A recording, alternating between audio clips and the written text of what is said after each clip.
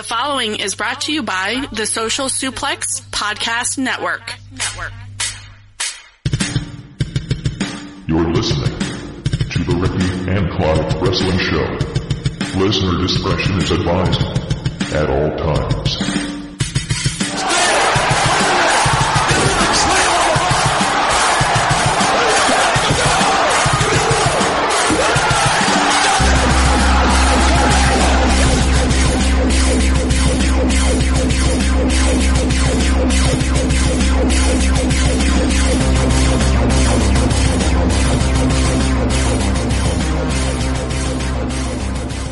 Hello and thank you once again for downloading and listening to another episode of the Ricky and Clive Wrestling Show, part of the Social Suplex Podcast Network. Unfortunately, Ricky is unable to join us tonight, but we have a couple of guests on with us, and Ricky has asked that I do shout-outs to both of you. So, first of all, we've got Rance from the SMC Wrestling Podcast. How are you tonight, Rance? I'm good, man. I'm doing real good. I feel like I'm you know how you have a person that has a new TV show coming out and they're on like all the late night shows? Uh-huh. I'm just making my way on every one. Uh-huh. But I'm good. Thank you for having me. We've also got, and I'm very pleased to have on someone from the Wrestling Square Circle Facebook group who's a regular contributor as well as the T-shirt competition winner extraordinaire. We have Kyle Moores. Kyle, how are you tonight? I'm doing pretty good, man. Having knee surgery tomorrow, so that's going to be a big thing. So thank y'all for giving me the opportunity to have a little fun and talk wrestling on the day before that. Yeah, take your mind off the knee surgery for a while. Absolutely.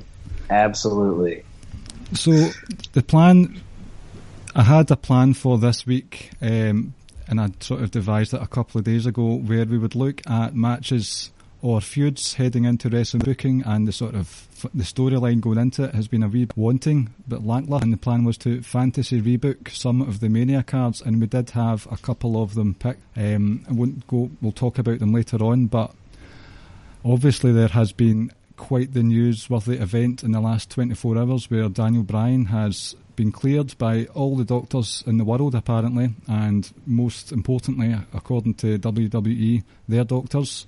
So Daniel Bryan is cleared to wrestle.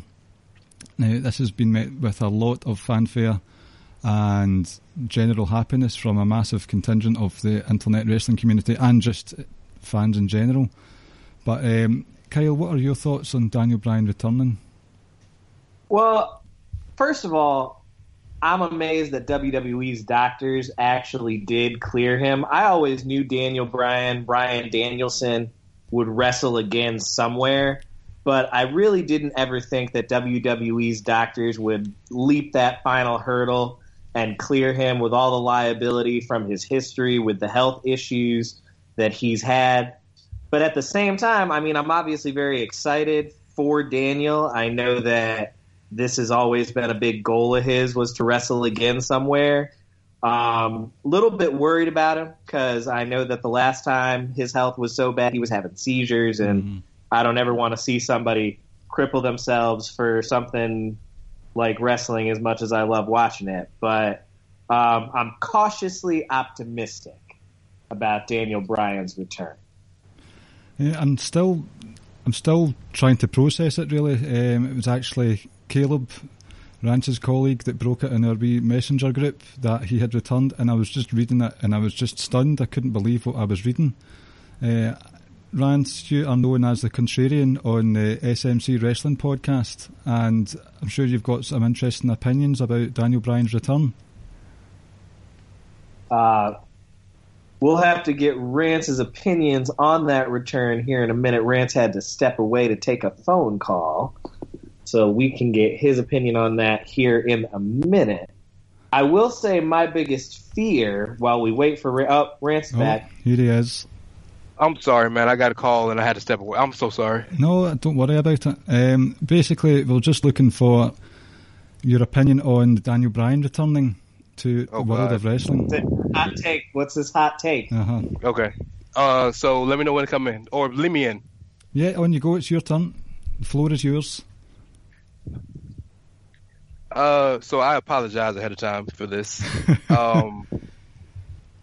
I So I was on with Jordan this morning on Good Brothers, and I had to start off with a bit of a disclaimer. So let me do that here. I am not trying to be purposefully, negative. I'm really not trying to, and I'm gonna try to be as diplomatic as possible. But I am on the side that is terrified for this man's life. I'm happy that he gets to do what he wants, but he could pass all the tests in the world. Doesn't change the fact that this man has had numerous post-concussion seizures. Doesn't change the fact that they found lesions on his brain, and he could make it sound as good as he wants to by saying that lesions are just stuff we don't know. But that is scarier to me, not knowing what something is on your brain, than saying this. And the fact that he's had over 10 concussions that he can remember just in the WWE, not even talking about his indie career. So I'm terrified. I'm happy for him. He gets to do what he wants, but my fear is this. So y'all saw SmackDown.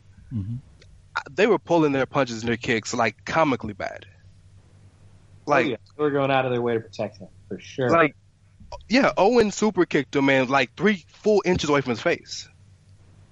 So imagine, what if he gets a concussion his first match back?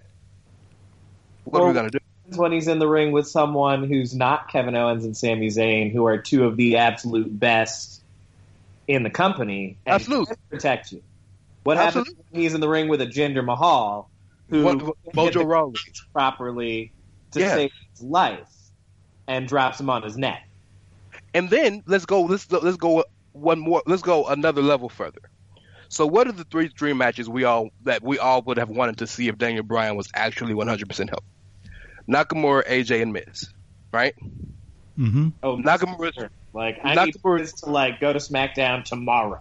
Yes, like, I would love to see that match. I mean, I don't want to see Bryan wrestle now because I'm scared for him, but Nakamura's finishing move is a knee to the face.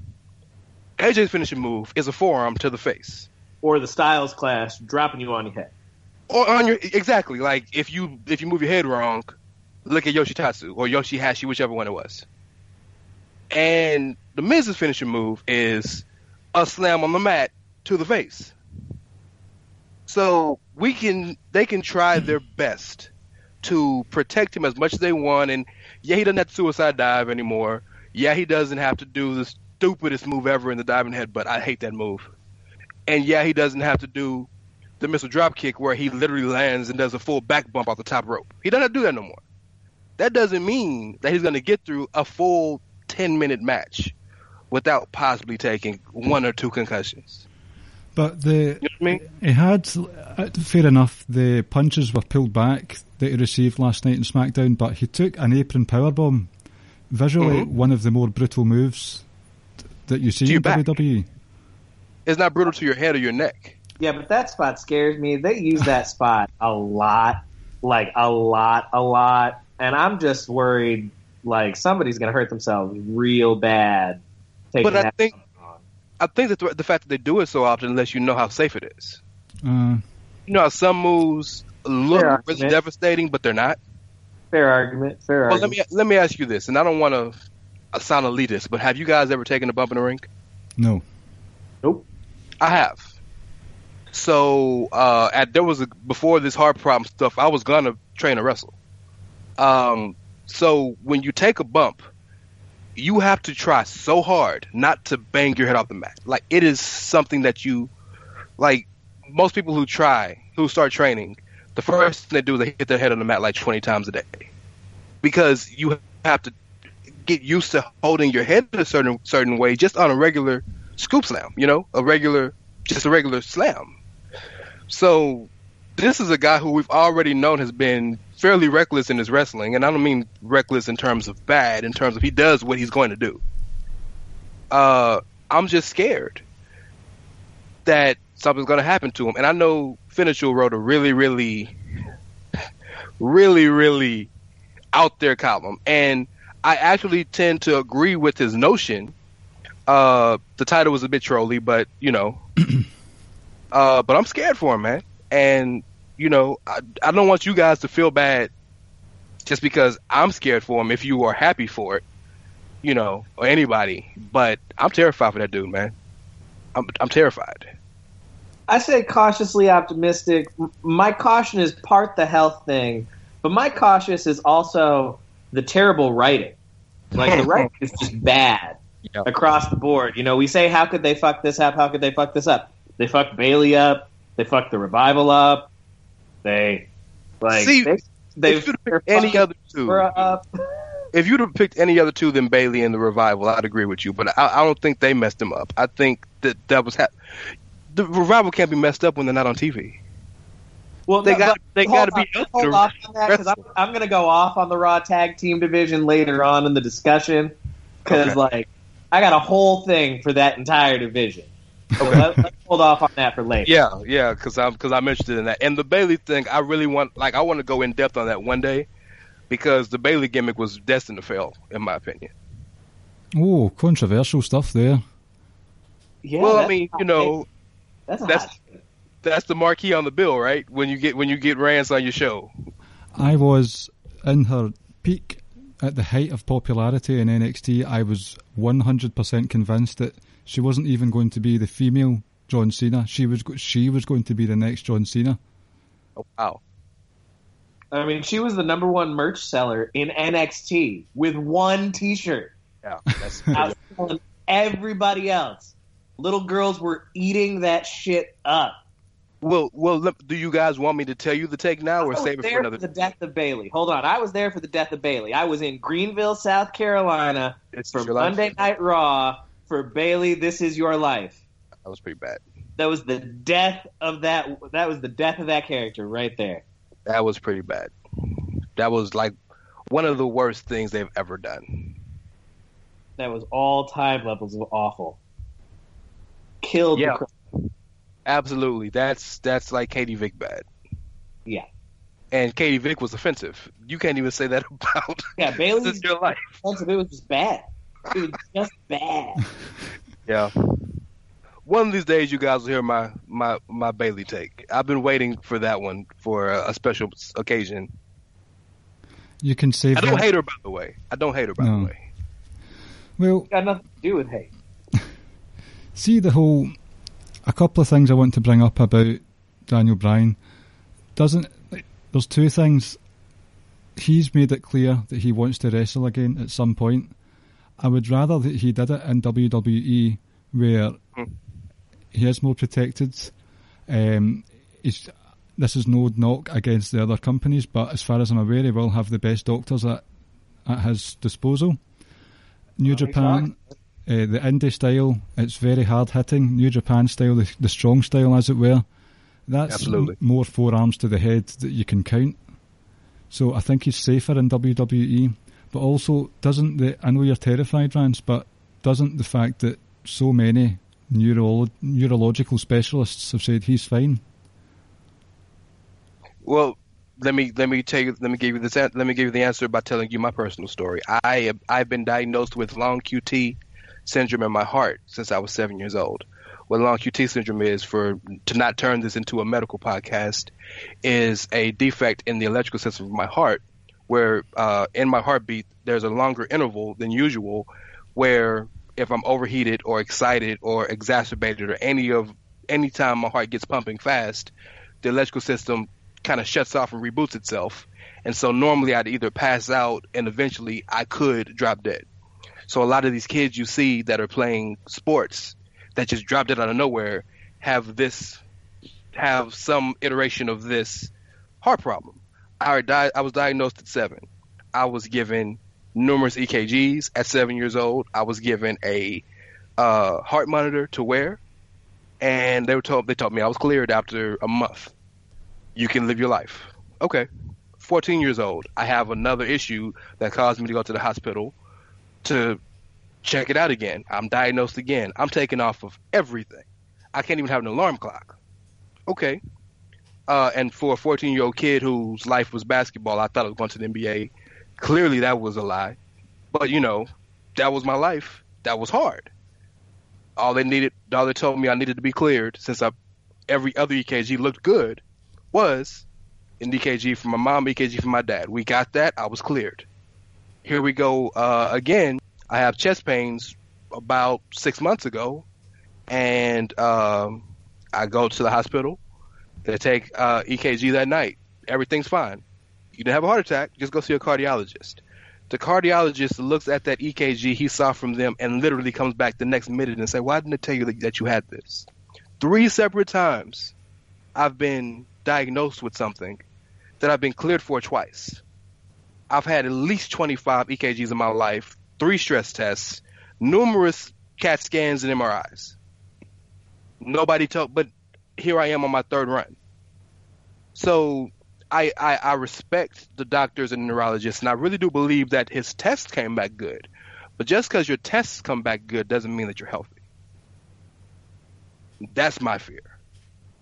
And if you don't believe me, look at Paige. That's fair enough. Paige's tests all came back good, but she's not healthy. And she found that out in the worst way possible. Absolutely. Her doctor told her, yeah, literally, I can clear you. You're cleared, but you shouldn't do this. So, so that's my fear, knowing that from such an intimate situation in my life. You can tell me that every neurologist in the world's passed him. That doesn't take away what he has. It just means that today, yeah, he looks good. See sorry, on you go, Kyle. Oh, I was just gonna say I agree with your point about if he is gonna wrestle again, which we all know he was bound and determined to do one way or the other. Yeah. And he's on record saying that. So if he is going to do it, I do agree with your point that it should be in WWE because he will be protected. Yes. And they do have the money to have the best doctors that are out there. So if something happens to him, he will be taken care of for the long haul. Absolutely. They'll pay that indefinitely. So I think that is a good point. He was going to wrestle again regardless. Mm-hmm. And if he was going to do that, at least he's doing it in the safest place for him to do it. So if I can try and bring it back into the world of kayfabe, do you think Bryan's inclusion into the storyline from a physical standpoint last night has kind of saved this story that's been going on between him, Shane McMahon, Kevin Owens and Sami Zayn? I think it'll make the match better, but it hasn't saved the story because the story should have died 5 months ago. Yeah, the story jumped the shark. Yeah, this is going to make the match infinitely better because I would much rather see Sami and Kevin and Daniel Bryan do stuff in the ring and Shane McMahon happen to be there than have to watch Kevin and Sami carry Shane through another match. But the story jumped the shark. Yeah, and I'm one of the bigger Shane supporters on the internet, and I agree with everything Kyle said. I was totally on board with Shane until about 6 months to a year ago. Okay. I've always been a Shane defender because the match is usually delivered. Yeah. At the end of the day, the match is usually delivered. I always think back to Kurt Angle, Shane McMahon, King of the Ring, 2001. That's my favorite match of all time. Yeah. That's my favorite Shane match. You can't unsee that spot, all those spots of Angle throwing Shane through the stage and all that, because Shane is a crash test dummy. I'm not saying Shane's a technical wrestler. Yeah. But the match is normally delivered. The problem is now he's become his father and his sister in that he dominates the product. Okay. And with McMahon's, less is always more. When you throw them at the product too much, it kills everything. This storyline has killed SmackDown. This storyline is why the AJ Nakamura feud hasn't really been built at all. Yeah. Because the real feud has been AJ, KO, Sami, Shane, Daniel Bryan, clusterfuck. Some mix of those 5, yes. And that's been the main feud on SmackDown going back to the Superstar Shakeup. Because let's be honest, nobody gave a shit about Randy Orton versus the modern day mediocrity. You were paying attention to Styles Owens for that U.S. title. Yeah, that was on purpose, by the way. I'm sure they gave the fans that Absolutely. for the other thing. Yeah, they knew what they were doing. Yeah. Now the tables have turned, and the U.S. title once again means absolutely nothing. But we'll get to that. Y'all came from my hot takes. What about Kyle Moore's? Oh my goodness! I know. My takes are only hot because I don't write columns and I'm not on any pods, so nobody ever hears my takes. That's the only thing that makes them hot. This has been bubbling away in you for months, and you're just like, all right, let's go. That's my takes in the streets. I think what I would do to change this is, I was happy that from last week it was just announced it was Kevin Owens and Sami Zayn, because I like watching those guys wrestle.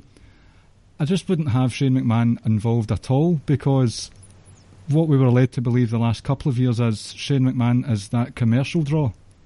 He's the one that brings eyes onto the product, just like the rest of the McMahon family. But they've got that this year in Ronda Rousey. They've got that this year potentially in Cena Undertaker. They don't need another commercial draw in Shane McMahon. Well, that's like asking you, hey, you got $100,000. You don't want another 100? You know what I mean? But it's just, I know what you're saying, that you're a Shane supporter, and when he came back, that was a couple of years ago, nearly. It is a couple of years ago now.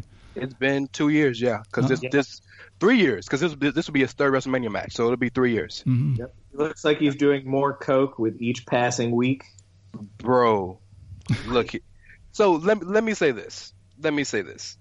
I am a fervent believer that whether you are a announcer, whether you are a plant fan, whether you are a backstage, whatever it is, as long as the story matters, I don't care what your job is, as long as you can wrestle. If the story calls for it. That's been my whole thing about it. So whenever you see people get involved, when all the times Lawler would come out of the booth and wrestle, that never bothered me because the story called for it.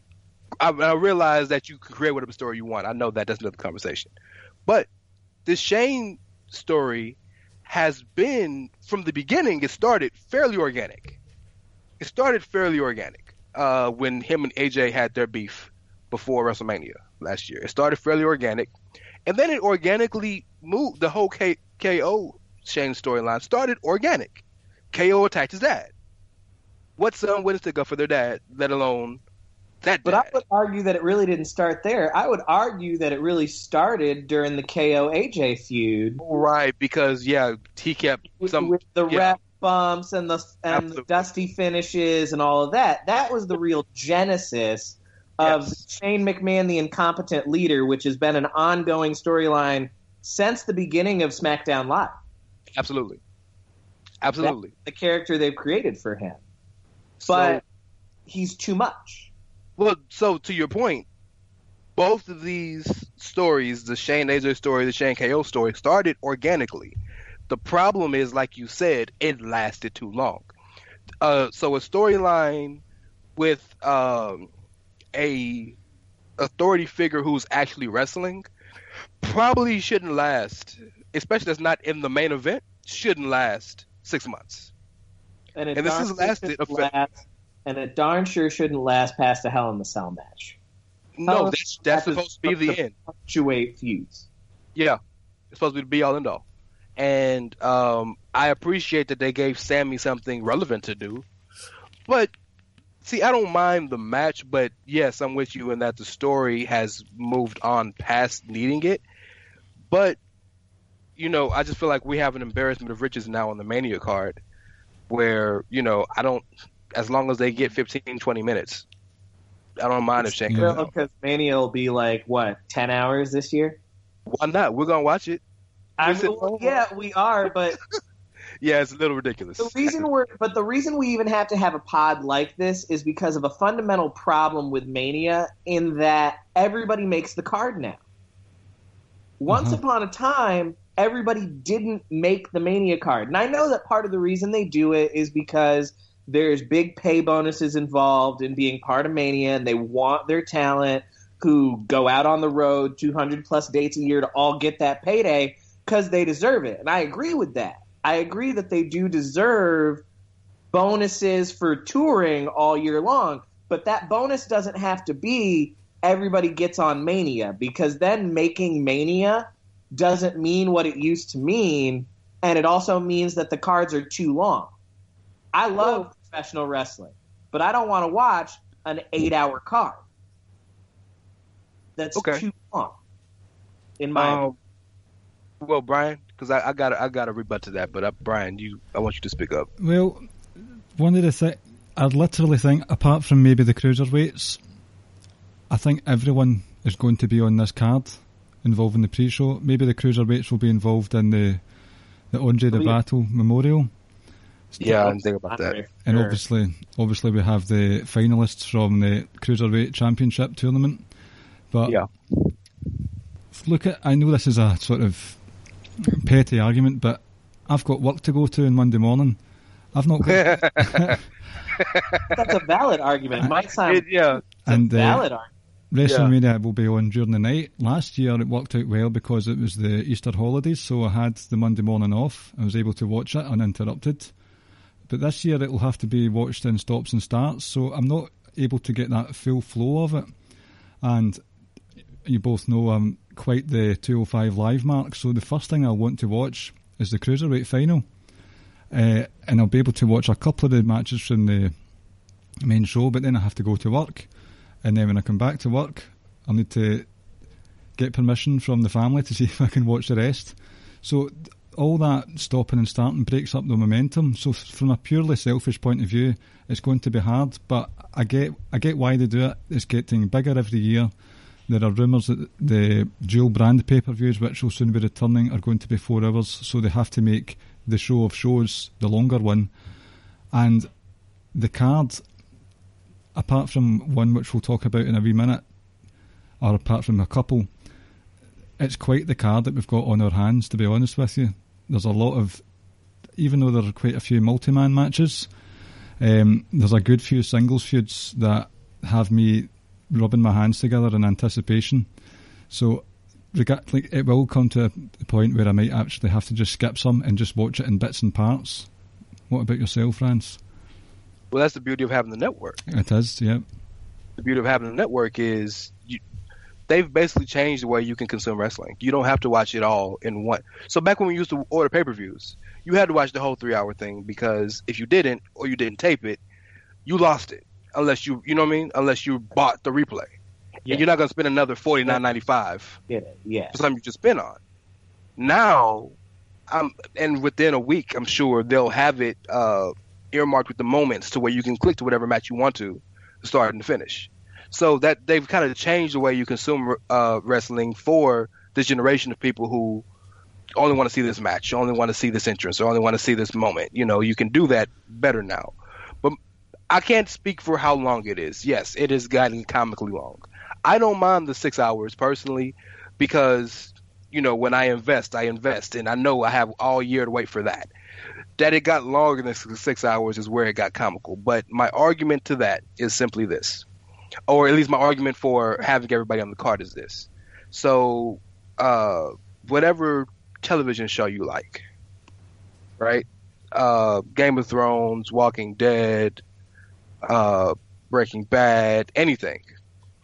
On the season finale of the show, if they only showed a quarter of the talent, you'd wonder what happened to the rest of the people, because a season finale is supposed to be tie up all loose ends and all storylines and give you something to wait for next year. So WrestleMania is their season finale. So being that is their season finale, it wouldn't make sense if Jinder, Randy Orton, and Bobby Roode have had this brooding feud for the past 2 months and they're not on WrestleMania. Like, that wouldn't make sense if you look at it from the whole scope. So yeah, they need to find a way to make it more time manageable, but having everybody on the card doesn't bother me as much, especially now that they've added these 2 battle royals, which are just filler matches that should last 15 minutes probably in totality, both of them each, to get them a quick payday. Hey, I came out, I got my new gear. Hey, hi, bye, and I'm gone. It doesn't bother me in the slightest bit because I look at it like that, or Infinity War for that matter. We've waited 10 years for this, so everybody's screaming, where's Hawkeye, where's Ant-Man? Well, we're screaming that because they've been such an integral part of all the shows, and Hawkeye's not in any commercials, but he's an original Avenger. So I kind of feel like that's the same thing if you were to use the logic, well, everybody shouldn't be on the card, then somebody's going to get left off. So do the Usos get left off this year after having one of the best years in tag team history? You know what I mean? Somebody got to get left off. So if the Usos get left off this WrestleMania card this year, I riot. I'm going to cancel the network if the Usos are not on the Mania card. I'm with you 100%. But you see the point. Never once been given a Mania match. No, but my only rebuttal to your point would be, I'm cool with it if, going back to what you said with Shane McMahon earlier, I'm cool with it if the story calls for it. Okay. It happens organically. Okay. If it's something that should happen. So, I'm not okay with it when they force an extra person into something, or they force, we'll get to the U.S. title three-way because I think that entire feud is forced. Okay, and that's fine. But that's the one that I cited, so sure. Yeah, but I'm okay with having a three-way or a four-way or whatever way if it makes sense, if it calls for it. The three-way for the Intercontinental title, I'm cool with, because The Miz has had on and off disputes with both Seth Rollins and Finn Balor for several months now. And Finn and Seth have their own dispute personally. Exactly. So I'm totally cool with that triple threat. That triple threat makes a lot of sense. I'm okay with the SmackDown Tag Team title triple threat because they're the three teams that make sense. It gels. It's a natural progression of that story that they've been building. I'm not okay with the U.S. title at all, but so I know we're gonna go over some more matches, but I just want to get you guys' opinion, both of you, Clive and Kyle. With that thought process of all the matches that we know are pretty much are gonna happen, like even the ones that haven't been announced, we know that was pretty much the card is gonna be at this point. Take away the U.S. title.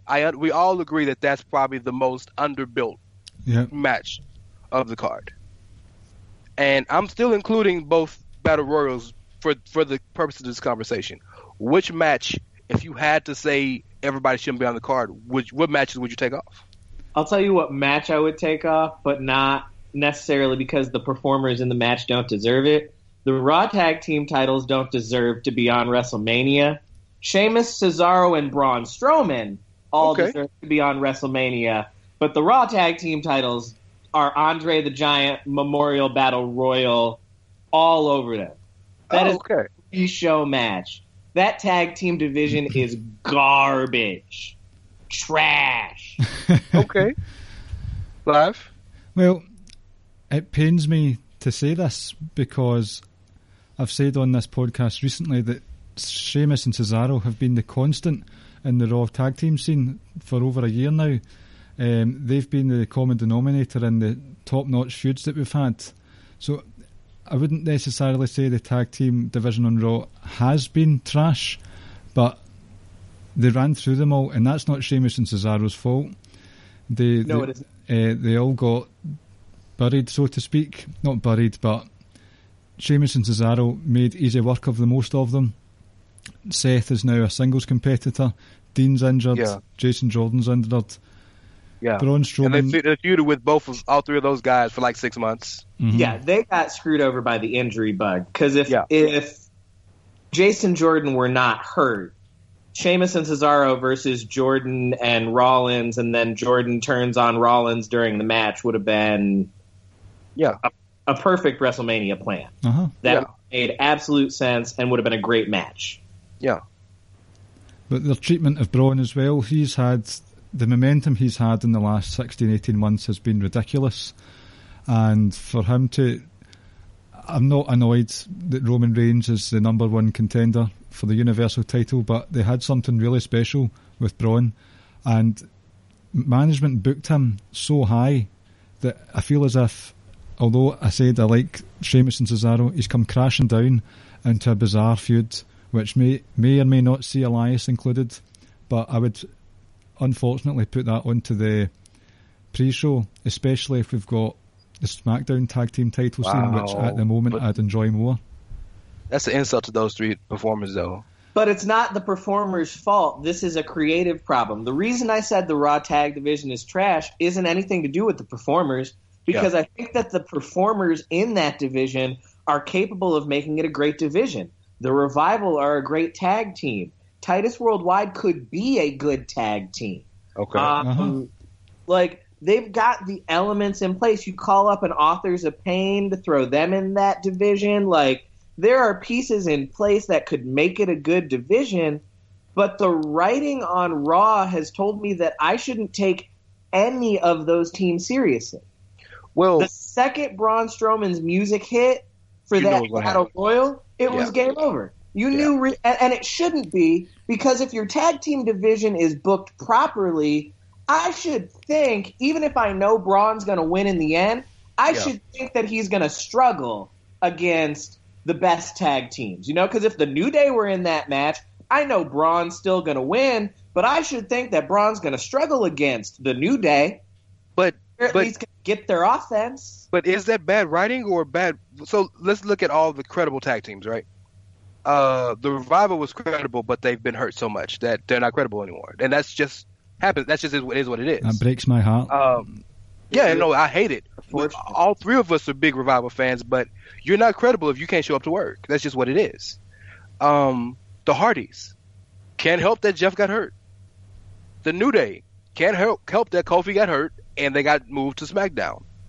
The one credible tag team they had was, as Caleb likes to say, my SMC partner, Shield .67, Rollins and Ambrose, and they feuded with them for 3 months. Ambrose got hurt. Then Rollins and Jordan found a way to become competent, and Jordan got hurt. So it's not like they're out here just having terrible. Every feud they've been in has been good. It's just everybody they feud with is not credible, and they tried hard to make Titus Worldwide credible in the last 2 months. They really tried. The club, Gallows and Anderson, I don't know what they're doing with that. That's another conversation we could have. That's the one I'll spot you guys. But other than that, it's not like they're saying, "Oh, bury these guys." Like, nobody's healthy. Why? Do you really expect for Heath Slater and Rhino to stand up with Cesaro and Sheamus? No, because we know Heath Slater is a comedy act. Yeah, that's the only other team that I've mentioned that's on the card that I hadn't mentioned yet. The reason I put it on the writers is because, maybe not the writers and the bookers, because you look at Anderson and Gallows. You look at Anderson and Gallows. They have been failed by creative from the word go. Yeah. They should have come in, because their debut was right. They came in and they beat the shit out of the Usos. Yeah. And this was before the Usos completely revived their careers and proved that they're one of the best tag teams on the planet. Yeah. But they debuted right. And then everything that creative has done for them since then was joke status. To the point that they're basically Finn Balor's Miz Taraj. That's all they are. And that's sad when you consider that this is a former New Japan Tag League winner. This is two-time NJPW Tag Team champions. They can go. Failed by creative. Titus Worldwide, treated as a joke. Well, not the past couple months. But I don't mean treated like a comedy act. Like, they might win a match here or there, but they're still mostly treated as like charismatic, fun time laugh guys. Yeah, for most of the part, but I think they really have gotten more of a serious turn in the past few months. You're right for the most part. But they took Sheamus and Cesaro to the limit 4 times. That's fair. You know what I mean? Yeah, no, that's fair. That's fair. Fair argument. Do you guys watch Ride Along? Now and again. Sometimes. They had the episode where Elias was doing the world tour in the limo, and Finn, Gallows, and Anderson were in the SUV by themselves, and you know those guys are hilarious. We all know that. Anderson was saying that what's crazy is we've since we've been in the company we've had 6 shirts and we've had a world title reign, 3 action figures, and 1 win. So, but yeah, I found that funny. Gallows and Anderson are the one team that should have and could have been legitimate, that has been consistently around. I'd argue, though, that any team can be legitimate if you book them to be legitimate. They're trying to book the Revival to be legitimate. It's just not working because they're not doing it right. You can't book a team to be legitimate and give them the jobber entrance every week. And then just because they win the match, they get to give an interview talking about being in the Andre. That doesn't make me take them more seriously. No. Oh, you're right. Rescue. You're right. The fact that you buried them on Raw 25, and that was a burial. That was not an, they should feel good because they got to be in the ring with DX and the club. No, that was scrub time. Show up, eat some finishers, take your ass to the back. I mean, I was told that maybe I had a snapshot decision, impulse reaction, that they had been buried. But since then, they've not really clawed out of the grave, to be honest with you. I agree, and that's what I mean. I would agree that they weren't buried if they had been given momentum to continue to build, but they haven't been. So let me ask you this: let's talk about the elephant in the room with the Revival. Can they get over in a mainstream WWE crowd? This is NXT, and this isn't me saying this as a Revival hater. I love them. I love the Revival. But their style isn't one that would naturally get over with a WWE mainstream crowd. And yeah, when they debuted, it was huge because the crowd after WrestleMania is not a mainstream WWE crowd. It is a hardcore WWE crowd because everybody who's there goes to those shows. But I'm not talking about the show after WrestleMania in Orlando or the show after WrestleMania in Dallas, or I'm talking Greenville, South Carolina. I'm talking like these Kalamazoo, Michigan. So my response to you would be, we can't know because they haven't actually tried, realistically. I mean, you're right, but I want you to give me an answer. Like, I believe that they could. I believe that they could. Yeah. Because I still believe, I don't think Vince McMahon believes this, but I still believe that wrestlers can get wrestling over on a wrestling show. I still believe that. I still believe not many that do it. That you can be a badass team and get yourself over by being a badass team. They just haven't realistically been given that shine. I mean, and if you recall, the Revival were a slow burn in NXT. It's not like the Revival instantly hit in NXT. It wasn't until they had that knockout feud with American Alpha. Yeah, no, they had great matches, and just like Emma and Bayley, the great matches got them over, made them endearing to the crowd. Absolutely, but they're not going to do that on the main roster, which is my worry.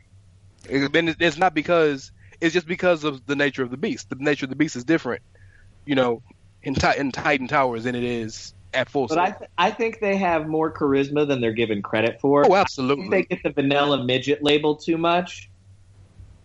Because they absolutely do. Yeah. They got so because of that, I think they've got the mic skills that they could get themselves over. But one of WWE's main problems on both brands, we've been throwing all the shade on the Raw Tag Team division because it insults me how much talent they have in that division and they're not using. But let's not pretend that SmackDown's Tag Team division effectively uses all their talent, because Breezango should be more than just a comedy team. But they're being used. Used themselves over, and they're on the shows though. Every now and then. Well, for right now, but there was a months every episode of SmackDown. There were months when they were on the show, but they never did anything. It was just the same episode of the Fashion Files over and over again. No, you're right, but Ty Dillinger would kill for that. Ty's not even on the show. True. You know what I'm saying? So if all these wrestlers tell you maximize your minutes by being on TV, because that's the only thing you control is what you do once you're on TV. You can't control getting on there. The Fashion Files had a segment every week, regardless if it was regurgitated in the same thing over and over again, and there was never any point to any of it. They were on TV every week. That's much better than a lot of these. Mojo Rawley would kill to be on TV every week. Yeah, but what frustrates you, though, is if they had used the Fashion Files the right way, they could still be doing the Fashion Files. Because if they had actually used it to promote feuds and to further things, they could still have that. They still do the Fashion Files. They're just not on TV anymore. They're on WWE.com. Oh yeah, I forgot WWE.com was a thing. Yeah, they still have them, and they still do further feuds. I think the issue with that, and we've gotten way far from where we were trying to go. But on a 2-hour show with 8 segments, it's kind of hard to make a segment with the world champion, a tag team champion, a U.S. champion, and a women's champion, and an authority storyline, and then make time for the guys who dress in drag and throw out, like cops and throw out fake tickets. First of all, gotta love weirdos who are not afraid to embrace their weirdness, because it's amazing. But does every champion really need to be on every week? Yeah, in this world, I think they do. The WWE is not NXT, bro. The WWE, when you have that many, okay, let me ask you this. Bryan, I apologize for taking over. We have taken over completely. The floor is all yours, guys. Not a problem at all. If you are a basketball fan, right? Let's say you're a fan of the Cavs, and the Cavs come to your town and LeBron don't play, you cool with that? Did they win? Yes or no? Because at the end of the day, that's all I really care about. Well, you're a real fan. A lot of these guys are fans of LeBron. But the point I'm trying to make is, when you have a champion, you expect for that champion to be somewhat pushed, or to as one of the phases of the company. That's not always the case, but for the most part, that's at least the intention. So maybe it wouldn't be so bad if all the champions were on every week. If all of the champions should be champions. That U.S. title is bad. That's another conversation. Let's get into that conversation, because that was one of the matches we wanted to talk about. So, Bryan, take it away. Well, yeah, please. Basically, I've got some bullet points here. Is there anything at all see, on paper, Randy Orton and Bobby Roode should be good, right? But I do enjoy Bobby Roode's character. I even enjoy Bobby Roode as a babyface. But I think their in-ring styles clash too closely. And I think that came across quite clearly in their match at Fastlane. It wasn't the worst match I've ever seen, but it just felt very plodding. And just sort of was right, okay, I'm just looking for this match to be over with. So that feud is continuing off of the back of a SmackDown top 10 of all things. And now you've brought in the guy who... the general... I'm laughing because I know where you're going with this. You don't have to say it yet. The way he built it up, you built it up so epically, and you have a guy. Pause. A guy who in 2017 was on the receiving end of great ire among the vast majority of wrestling fans in Jinder Mahal. They're bringing Stop being him diplomatic. Everybody hated him. Average at everything. Everybody hated him. Don't be diplomatic. Say the truth. Everybody hated him. I hate thing him. of 17 for sure. I love the hate. I love that. It's hilarious to me. Please continue. Jinder loves the hate as well. As a lot of people do, but I'm just saying he was clearly the most hated thing of 2017 in the wrestling world. Oh, absolutely. And now absolutely. But they're injecting him into this feud that's already a wee bit below par. Well, I mean, Randy Orton versus Jinder Mahal was a terrible feud, but to get to what you're talking about as far as why their styles don't mesh very well, Orton and Roode, who's Bobby Roode compared to most often as a professional wrestler? Well, besides Triple H, Randy Orton. Well, Triple H. Triple H, yeah. And if you look at some of Randy Orton as far as least interesting work, it's with Triple H. Yeah, Randy Orton and Triple H. those styles because it's so slow and so methodical that it's hard to get into. But I think for me, this feud, the biggest problem is Randy Orton needs to get the fuck off my television in 20. I am not here for Randy Orton in 2018. Not here for it. I don't care if he wants to grow his hair back and be the legend killer again. I am not here for his shit in 2018. Do you mean the ratings killer? He went away. He never went away.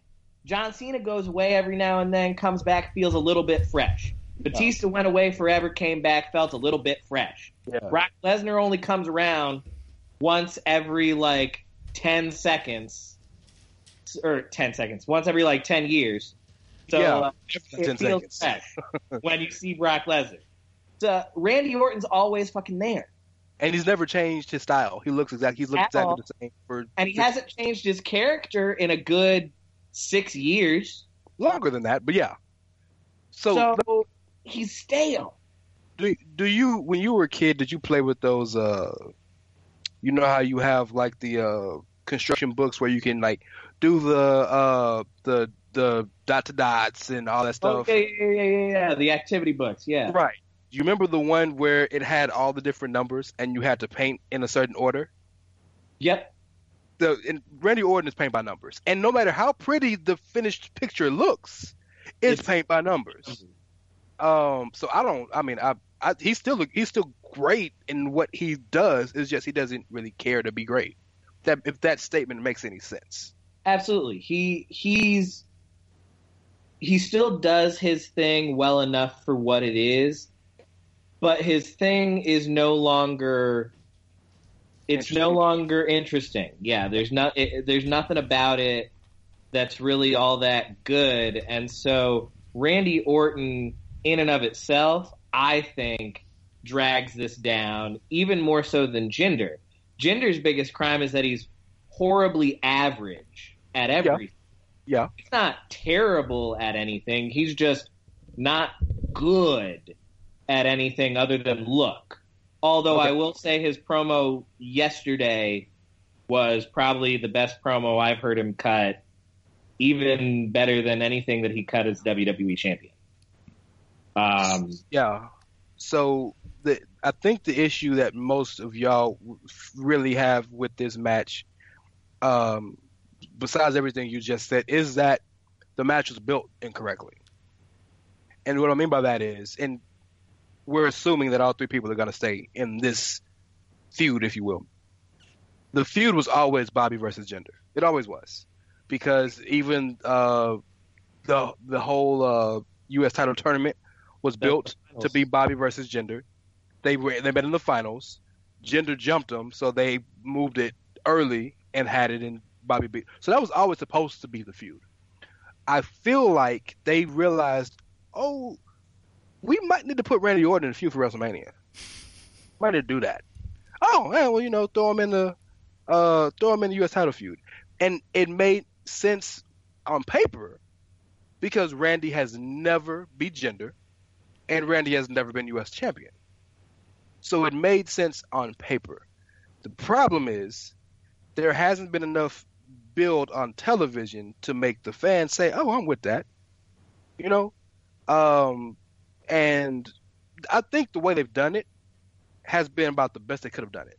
Because the only way I can understand Randy being in this feud in general is walking in as the champ. Because the real beef is between Jinder and Bobby.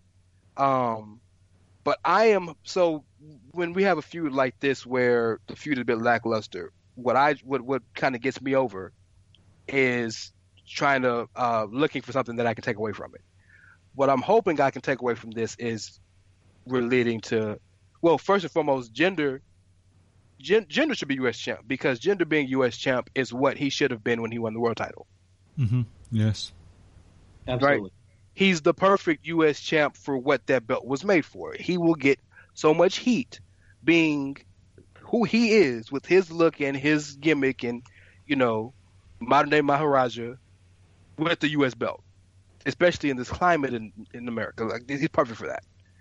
But I'm hoping to see Bobby get more heelish or at least get more vicious, because we all know Bobby's much better as a heel. Yeah. But his music was the most over babyface in the company for about 3 months. So that's what gets me over, because I'm not interested in the feud at all. Not. And I know Randy's gonna do some. He's gonna hit some type of crazy RKO. Maybe the Singh brothers gonna I don't know, something crazy, and he's gonna land it because that's advertised RKO out of nowhere. It's on the T-shirt. But yeah, this is the pre-show main event. Absolutely, pre-show all the way. Yeah. I think Bobby Roode should honestly take that Randy Orton upper mid-card tweener place on the roster. Like, Randy Orton needs to phase himself out for all the reasons that we've talked about, but that role of that kind of tweener, could be a face, could be a heel, upper mid-card, that's a valuable spot that Bobby Roode could absolutely fill.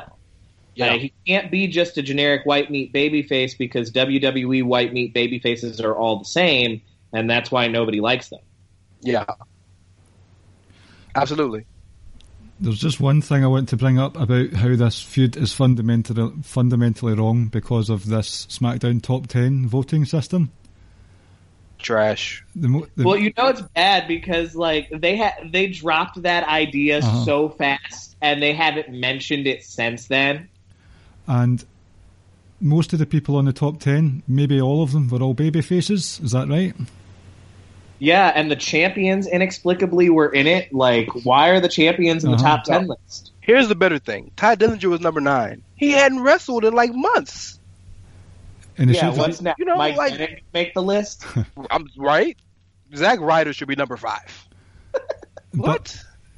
The thing is, though, there are more. I actually looked this up on Wikipedia. There are more heels in SmackDown at the moment than there are faces in both of the divisions, the men and women's. So how can, with there's more heels in the roster, would they be happy to vote for the faces? Hashtag logic. Hey, this is mainstream WWE. There's no logic involved. I mean, if we're talking roster positioning in general, Baron Corbin has more right to be in this match than Jinder does at this point, because Jinder lost the title and promptly fell off a cliff on the roster. Mm-hmm. Corbin, so, other than being buried by John Cena, has, for some reason, stayed in that Kane spot on the SmackDown roster. And Corbin is effective in multi-man matches. He can have his moments of fury. Multi-man Baron Corbin matches are the best Baron Corbin matches. Yeah. The only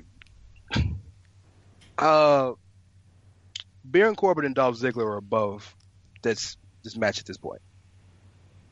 I'm not saying they're above the U.S. title, but they're above this match because the work that they've done over this past year deserves a higher spot in the card than this. And as crazy as it... Well, what I meant is Baron Corbin and Dolph Ziggler for the U.S. title has way more business being on this card than this feud. Well, if you want to build it the way it should have been Dolph should have came back for his belt and emulated his hero in Shawn and had the ladder match. Rude versus Dolph Ziggler. And the ladder match. That's what should have happened. But I mean, I will be this is a really long sell, but I will be upset about this if Dolph doesn't get a one-on-one next year at WrestleMania. If he's in another multi-man, then this was a failure. And I know that's a real long sell. I realize that. But because if that was the alternative, that would have been better than what we're getting. But if Dolph isn't doing that to get built for a actual real marquee match next year, I'm for it. Because if he had to do one last Andre to be in the world title match next year, I could live with that. All the money they're paying him, they better give him a one-on-one match next year. He's gonna get one. He's gonna get one. I just hope it's the one he wants, because he might mess around and get that Kane versus Chavo Guerrero match. Ooh. Chavo had his music played. It was a one-on-one match. Chavo classic. What was his? Was it Kervin White? Kervin White was his golfer. Yep. Yep, Curvin White. It's not right if it's not white. Is it messed up that as a black man I love that gimmick? Is that messed up?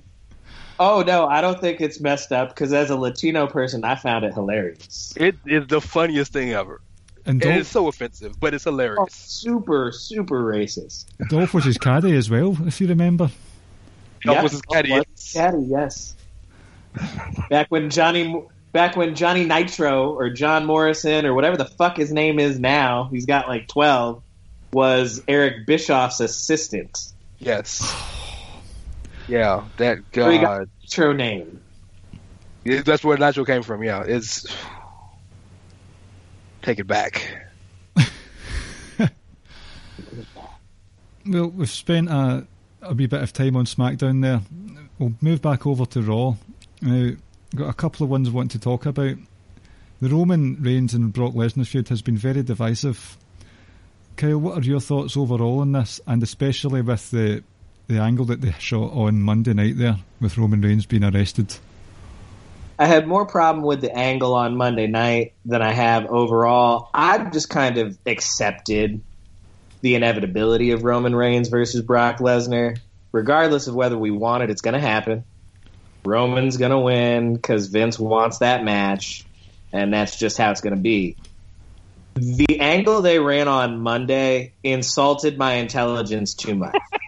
Like, I am all about willing suspension of disbelief. I'm all about it. Mm-hmm. I've got a little bit of a theater background, so I'm all about you go to a show and you accept the reality that you live within. But I live in the United States and I live in the South. There ain't no way in fucking hell you assaulted 3 cops as a person of color in the South and lived to walk away from that. Rangers, bro. Texas Rangers. U.S. Marshals. Yeah, that's even worse. Yeah, even worse. Yeah. Ain't no way in fucking hell. And Brock Lesnar's the cavalry after the police officers, no backup, no SWAT teams, no sirens. No, Brock Lesnar. We just gonna send Brock in. He got this shit. Oh, God. That's funny. Okay, plot twist. What if, and I don't know if you guys are ready for this, they weren't really U.S. Marshals? Bum, bum, bum. Blown. Yeah, it absolutely. That took a lot of suspension, man. Could have worked. Is the thing. The arrest angle itself could have worked. Even not so much full on beatdown, but like being kind of resistant and struggling as they're pulling him back, like what they did with Austin in the Attitude Era. That shit could have worked. But dude just beat the shit out of cops in 2018 with all the shit in the news on police violence and stuff. Well, that was never gonna work. Because what should have happened was they should have beat him first, and he defended himself. That's what should have happened. But then that's going to look just as bad as cops beating up Samoan Man. So it was just, what they should have done is probably just had security, the security from the building to try to escort him out, and that causes that, and some kind of way he gets handcuffed. I don't know. It doesn't bother me as much as it does you, but I never thought about it that deeply. Because it's wrestling. I didn't want to. Intelligence so much that it took me completely out of the entire moment. And once that happened, everything that they did for the rest of that part of the angle, I was just out of it because I was like, dude, this is too ridiculous for me. I can't. I've checked out. Well, you know what will bring both of you back into it? Have you seen the pictures of Roman's wrists? I did, yeah. Dude, harsh. So if that don't bring you back into it, that he really sold it. Yeah, let somebody tell you wrestling's fake and watch that. I mean, I've been invested in this feud quite for the most part of it, and even when the fans started booing last week, when they started cheering last week when Vince had temporarily suspended Roman, people started cheering, and I thought, here we go, the fans are turning on this angle already. What I would have done this week is just a few tweaks. You would have had Brock come down first and Paul Heyman cuts his usual promo, and then have Roman come in through the crowd, and then they lay into each other and have a brawl. Maybe not on the same level as the brawl that Brock Lesnar had with Undertaker back in the summer time of 2015, but something close to that, where they both were taken away, arrested, and that's how the show ended. So you're left in a cliffhanger. Like, you've already got people cheering that Brock came down. They could have both been taken away. A bit of ambiguity there, and it keeps that storyline going. It's just, I've been all for it, but that segment on Monday just didn't really do it for me. Well, can I disagree with you? Can I tell you why I disagree with that? You know how many times we've seen that pull apart feud, pull apart brawl? I appreciated that they put a different spin on it. If the spin on this entire angle is Brock doesn't really give a shit about coming to work, and he doesn't get in trouble for not coming to work. That's the whole point of this, right? Because Roman got suspended for just saying it. He didn't do anything wrong. He just said it, and he got suspended. Brock don't come to work for 3 weeks, and he's advertised for the next show. You know? So if that's the big angle, then I appreciated how they built it with Roman just walking in the building, because, I mean, if you're not going to stop Roman, let's say you bought a ticket or he walked through the front. He's on the building. You're not going to stop him from walking in, right? And with making the fans think again, Brock isn't there again, which is going to get some heat. And I appreciate it with Brock actually being there the whole time and bum rushing him. The way they went about it with the cops and all that, yeah. But the one thing it did do, and yes, some people did cheer and say you deserve it and all that. But for the most part, Roman was really baby. Roman, like, he really got a lot of positive affirmation for a good portion of that beatdown. There's always gonna be a subset of the crowd that hates him. You can't change that. But I think as perfectly as you could have done it, because there's no way everybody's gonna hate Brock. Everybody's gonna love Roman. It's just not gonna happen. But for the most part of that segment, Brock got a lot of heat. Roman got a lot of love. Wasn't perfect, but it's not going to be. Those two guys are so controversial is such an overused word involving those guys, but controversial and polarizing is a much better word. Good job. Thank you. They're so polarizing with the fan base that they're gonna get a mixed reaction always. So I think they built in, and if nothing else, at least the story can be, well, is Vince behind Brock? Because they said Brock wasn't there, but Brock ran out as soon as he got arrested. And, well, is Roman gonna, in the same boat that Shane got a little bit of sympathy back by the beatdown he got from Sami and Kevin because it was too far, Roman got a little sympathy back because the beating he got was too far. You know what I mean? So I'm not saying it was perfect. I'm not saying it's 100% heel Lesnar, 100% face Roman, but I think it's the closest they've gotten, and yes, the whole build, absolutely. And even though I think the segment dragged too long, based on your point, that probably is a good thing, because if the beating hadn't been as long as it was, I don't think Roman gets the sympathy. Yeah. If they end it when he was being put on the backboard the first time and people are chanting, "You deserve it," it was just more like proof of, see, they go through all these lengths to try to force everybody to like Roman Reigns, and it doesn't work, and it just causes more people to turn on him. And by having it go that extra length, it got more of that babyface reaction from the crowd. And Brock's best attribute, and this, you're going to laugh when I say this, but the best attribute Brock Lesnar has as a pro wrestler is we don't know if he's really adhering to the storyline or not. Brock Lesnar's best attribute is that he's like, he really is a dick in real life. Yes. So we don't know if he just did that on his own. He is a dick in real life. Like, absolutely. That is Brock's best attribute. So that makes him naturally hateable in a way that you really are willing to pay money to watch him get the shit beat out of him. Absolutely. That was his UFC gimmick. People loved him in UFC because people wanted him to get fucked up. Absolutely. So yeah, I think it worked, and I mean, you guys know I very publicly thought Braun was going to win the Elimination Chamber. That's right. And it was very, very, very publicly shamed for that because I was dumb as hell for thinking that. I mean, you were dumb thinking it, but Braun should have won the Elimination Chamber because Absolutely. Braun should be main eventing WrestleMania because it's the organic thing to do. It is organic. Again, see, that's going to lead me to somewhere else. I don't know if we should talk about it. I'll let Bryan decide. Do you want to move on, or do you want to expound on that statement? You've clearly got something you want to get off your chest, so go for it.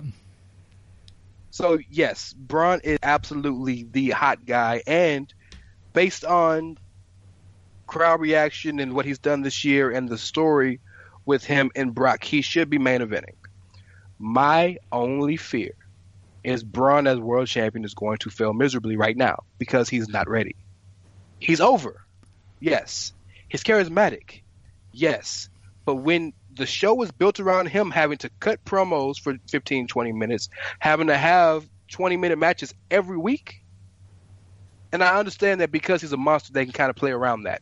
But watch that match with him and Cesaro this week. It was all right. I had better hopes. I had higher hopes for that match because they're two very strong men. I thought it would have been better.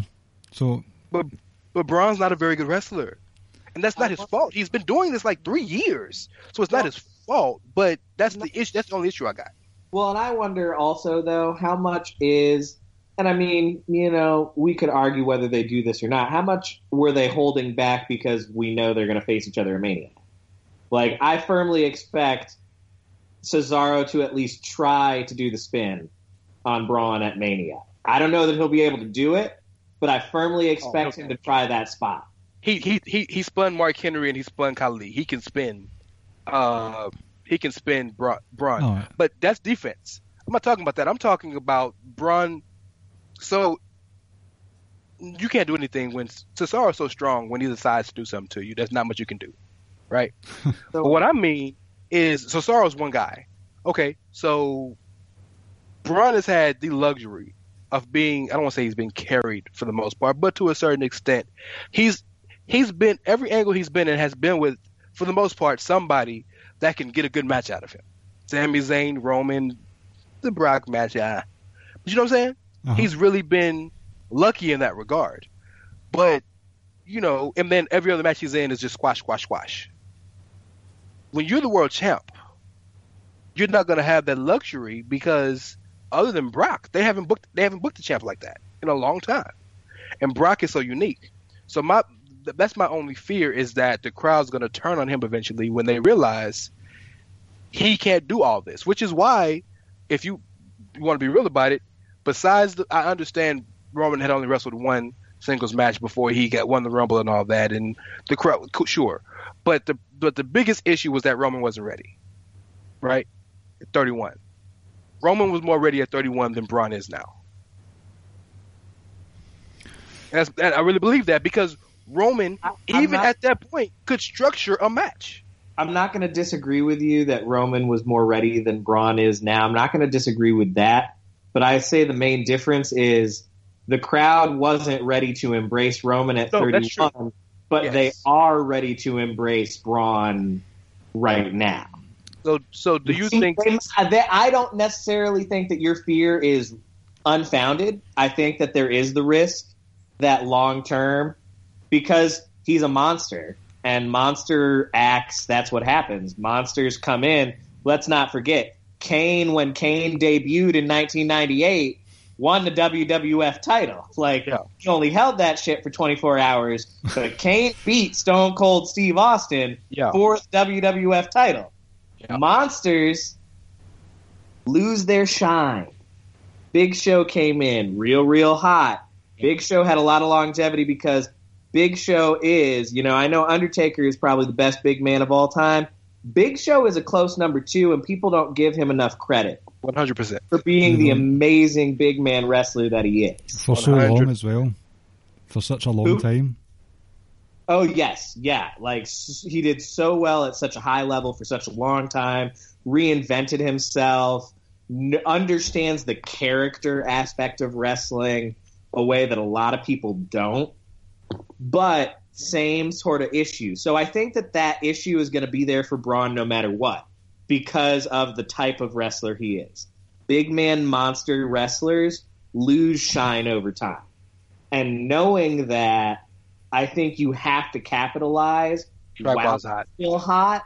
Okay. Because otherwise we run the risk of he starts to cool down, but WWE gets so one-track minded these days that if they've decided that next year's WrestleMania is the Braun Strowman show, but come SummerSlam, Braun's lost all his momentum, Vince is still going to main event Braun at that WrestleMania, and we'll get a lesser moment than we could have gotten if they strike while the iron's hot. And Rance, I do agree that he's not the best wrestler that's on the roster at the moment, but I think if they did strike while the iron was hot, even all the way back at No Mercy, fans would have been a lot more forgiving of the fact that he's not the best wrestler because he's such an overall great entertainer at the moment. He's got so much going for him outside of the ring. It's right now. Yeah, they would right now, but if he held that belt for 6 months, they'd get tired of it by then. This crowd is an unrelenting crowd that wants what they want. That's what the crowd has become now. And yeah, they're gonna cheer him because he's interesting and he's doing things that no other human being has ever done in a wrestling ring. He's done a bunch of that stuff. But eventually this crowd is a wrestling fan crowd. They want to see you wrestle. Mm-hmm. And I'm talking about the internet crowd, right? Casual's gonna love him regardless. And eventually the narrative's gonna be, well, yeah, Braun's cool and all, but he ain't had no 4-star matches. I mean, look at Miz. Miz was cutting fire promos half his career, but couldn't wrestle a 3-star match for his life, and he was hated until he started wrestling 3.5-star, 4-star matches. That's true. Right? And Braun ain't cutting great promos. He's just doing interesting things. How long can you continue to book him perfectly? You know what I mean? He's been booked to perfection at this point, with the exception of not winning the championship at No Mercy. He's been booked to basic perfection. So how long can you continue to do that? I agree, but I would counter argue that because of it, exactly that's why if you're going to make him the champ, you got to make him the champ. And then when the crowd turns on him, this is part of a show that's this is part of running a year-long show that's constantly evolving. Yeah. The crowd turns on it, you got to reinvent it. And you got to retool it. And you got to redo it. And I think that part of your fear is more, we don't trust creative to do that, than it is, you don't trust him to evolve and reinvent himself. It has nothing to do with him. It has everything to do with creative in the crowd, because creative in the crowd are in this perpetual test of strength. And creative tries to flex their muscle and do one thing, and the crowd's like, no. Then the crowd tries to flex their muscle and do another thing, and creative's like, no. So they're always in this perpetual battle. And Braun and many other wrestlers, Roman being probably number one, are stuck in the middle of that. But I look at, you said Big Show and Kane, who are two of the greatest of all time. But Kane won that title and then started to languish. Show won that title and then really languished. Languished so much, got sent back down to OVW. I would much rather Brock sacrifice this one title and build himself to a point where he's untouchable for 5 years than have to go through the peaks and valleys that Show did. You know what I mean? And that's what I want for Braun, because Braun is such an interesting human being and has shown himself to be so cool as a person. And if you listen to him in interviews, he loves the business, and he wants to. He takes this very seriously. He wants to be in that category with Kane and Big Show and those levels of big man wrestler. He wants to be that. I want his wants to match what he gets.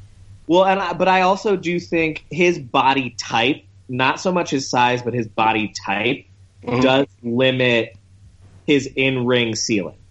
Okay. I'm not saying it's impossible for him to do a 5-star match, because it's not. No, not at all. But especially in our modern time of smaller wrestlers, your average headliner has gotten considerably smaller than they've ever been. And if we keep the model of importing indie guys, Kenny Omega's the hottest ticket on the planet right now. 6'1", ish. Yeah.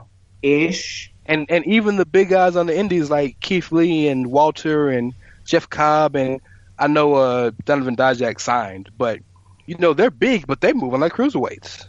Exactly. And so it's not impossible for a guy like a Braun to wrestle a high caliber match, but I do think that his moveset is more limited because of his build and because of the types of wrestling that we're exposed to now. That's going to forever limit his star ceiling for a lot of people. And that's my fear. So I'd rather him get untouchable than to strike while the iron's hot now and then him go on a steady decline for the rest of his career. So if he sacrifices this one title match that he might have won and get to a point where he becomes Taker-esque, where no matter what he does, he'll never be lower than this, fan support notwithstanding, I would rather that, because I want the best for these guys, I guess my biggest worry is just I don't know what it would take for him to get to that level that you're talking about. I don't either, but we have to trust creative, and we know where that gets us. Yeah. So we know why we can't do that, because we're talking about how Braun's match should be on the pre-show. Y'all said that, not me. Braun, if you listen, Rance ain't say that. No, Braun shouldn't be on the pre-show, but that match is pre-show and a half. By the way, I don't know how you feel about this, because I think you and Ricky love Elias. If I'm not incorrect. I've loved him since his NXT days, and I was shocked at how popular he has become on Raw. To be fair, I agree. He can work a crowd. I just because I'm big on subtleties in the story, and if Braun wrestles it, clearly he's not now. They've already announced he's going to have a partner. But if Braun would have wrestled that match against Cesaro and Sheamus as a handicap match, that's a beautiful callback to when Braun debuted and was begging for more competition. Mm-hmm. Remember? I wanted him to wrestle that match solo. I wanted him to pull a Matt Morgan, old school blueprint Matt Morgan. Oh, the blueprint. Be the tag team champions. I wanted him to be like standing in the middle of the ring and put his hands over his head and clap like he's tagging himself. I love it, man. And then think about it. Braun eliminated 4 of the best wrestlers in the world. 5. Elimination champion. He got every elimination but himself, and that was the 7-person chamber. Oh, you're right. It was 7. Yeah. Thank you. It was 7. So 5. So when he was like, look, I ain't got shit to do for WrestleMania, so might as well give myself a challenge. For Braun, his challenge is the tag team champions of like 9 months. Well, and I wish you'd have said, I already have a partner. This hand and hand. These hands are the tag team champions. As Tyler Bate would say, bop and bang.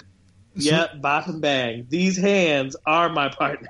So technically, it's still a handicap match, but it's in his favour. So it's 3-on-2.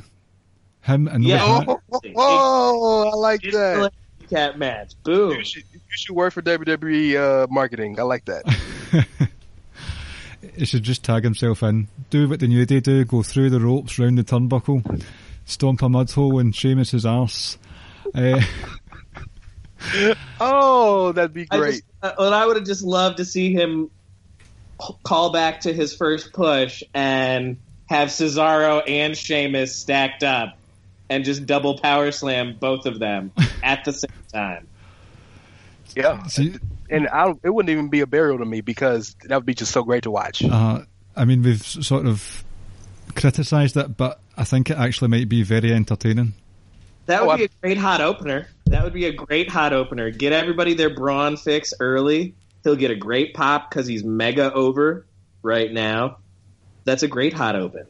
I mean, it could be, but I mean, it's hot good opener for a 10-hour show. Oh, well, anything's a good hot opener for a 10-hour show.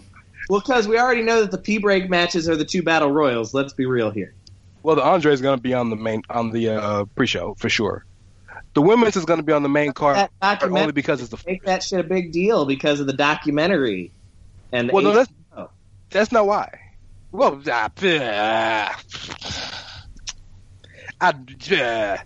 maybe. I don't know. Maybe. But then what match is going to get pushed? pushed to the pre-show. To the pre-show. We've all agreed. Yes. We know that's fine, but they're going to need at least 3. That's 1. So what's the other 2 going to be? Nia versus Alexa, because they've got no business on the main card. You don't think so? No. Here's why. It's not why the reason you think. Because the feud was never Nia and Alexa. That was like an out of nowhere thing. I don't think so. No. I just don't have any interest in it. I'd rather you say that than to say it doesn't have a story. Because it has a story. Because you could very clearly tell the entire time they worked together, Alexa was using Nia the whole time. She would hide behind her and give that giddy smile. Or when she tried to convince Nia that Asuka was talking trash about her, Nia was like, wait a minute, Asuka don't speak English. Like, she's been trying to get Nia to do her dirty work forever and finally got caught. I thought they were going to run this story like 5 months ago when Nia dropped her the first time. That's the problem. They should have ran it when they did. Should have ran it when it made more sense then. Yeah. Now, it's still more ready now, though. I will say this. Nia is more ready now than she was when they did that spot. And Nia is ready for that belt. And they need to get it off of Alexa because, like, I don't hate Alexa Bliss as much as a lot of people do because I understand the role that she plays within the division. She's the best mic worker they've got on Raw until they turn Sasha heel. Agreed. Like, that's just all there is to it. People can hate on that all they want, but she is. And so, like, I respect the role she plays on the card, but she's had that belt forever. Yeah. It's time. Mm-hmm. She's run through everybody but Asuka, and Asuka went to SmackDown. Randomly. Out of nowhere. They handled that very poorly. Bro, okay. They did, but I don't care. Like, I really don't care that they've handled Asuka's. Well, I'm excited for the match. I'm not saying I'm not excited for that match. Don't get me wrong. Uh-huh. I just think they handled the who she's going to challenge thing poorly. Yeah, they shouldn't have had Asuka and Alexa feud for the last wee while. Exactly. That's my big problem with it. If they'd have just made it an who's she going to challenge thing the entire time, I'd have been much more okay with it than this whole it's going to be a triple threat match and then Asuka just randomly out of nowhere shows up at Fastlane. Let me tell you why I disagree with you guys real quick, and I'll make it real fast. Alexa's character is one that is paranoid as hell and terrified, right? She's terrified of Asuka.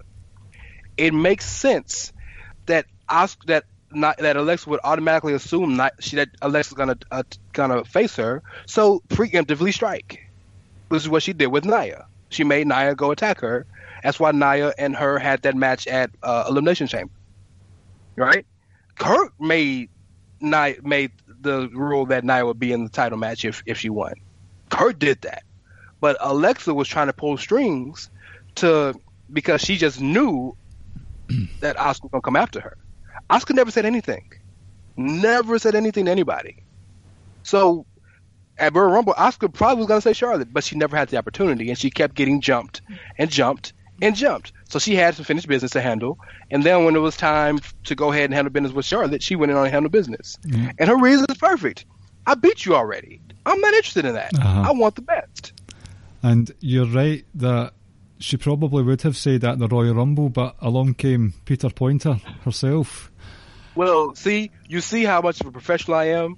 I led you right into that. Oh, beautiful. I'm telling you. Beautiful segue there. You just beat me to the punch. Thank you, sir.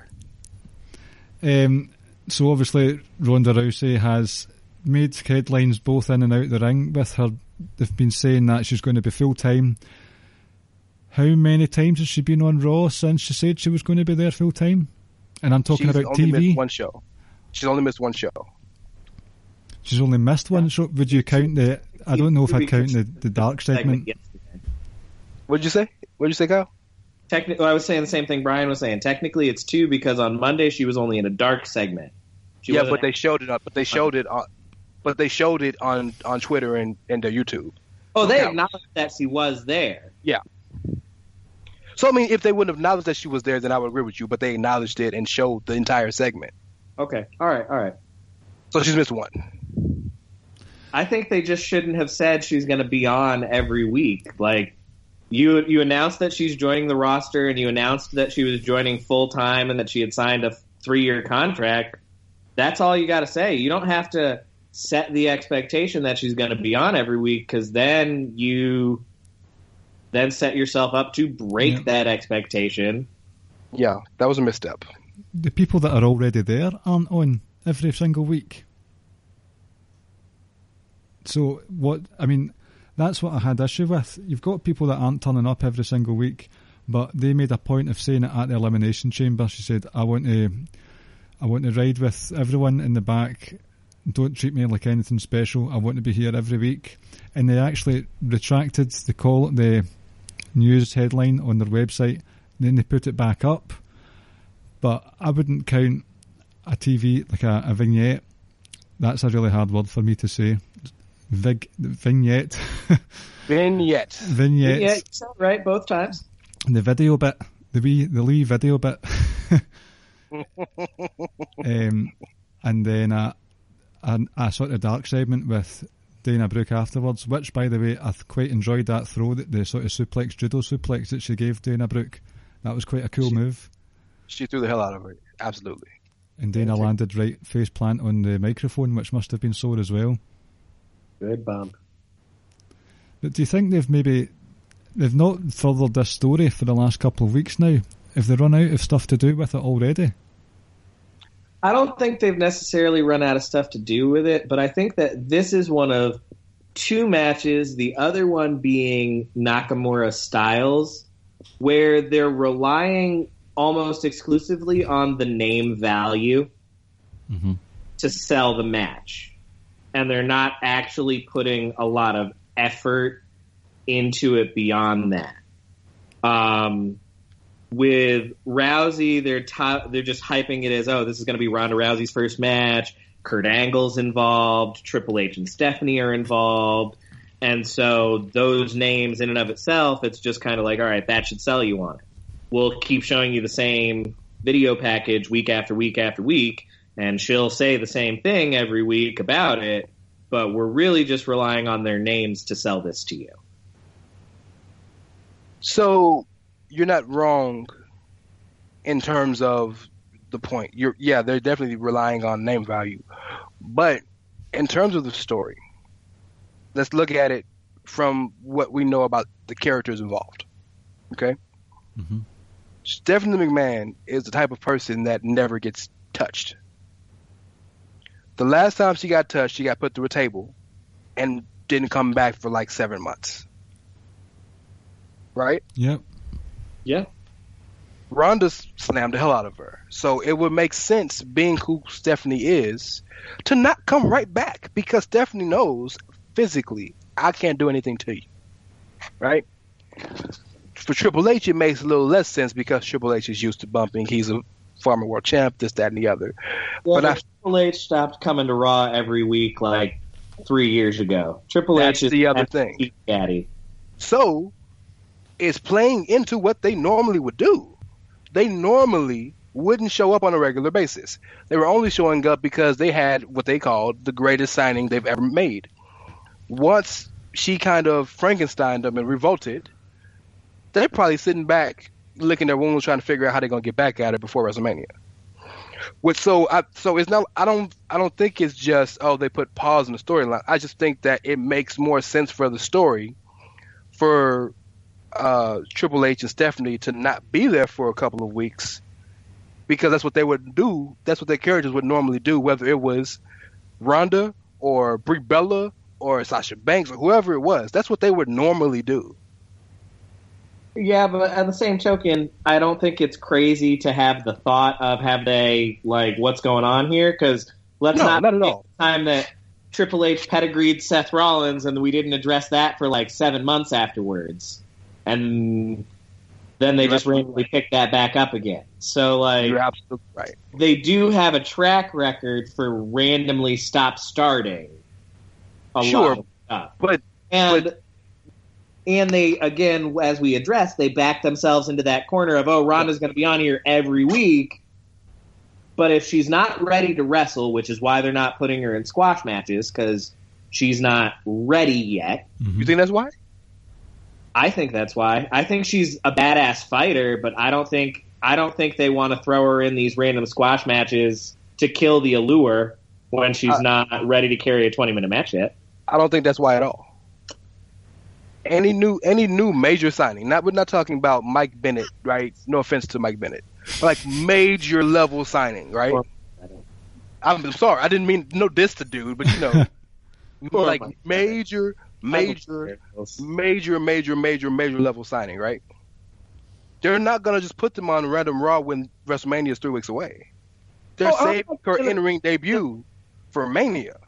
So so she's getting physical with people, but she wouldn't have a quote unquote match, because what they want to say is, well, her first official match was at WrestleMania.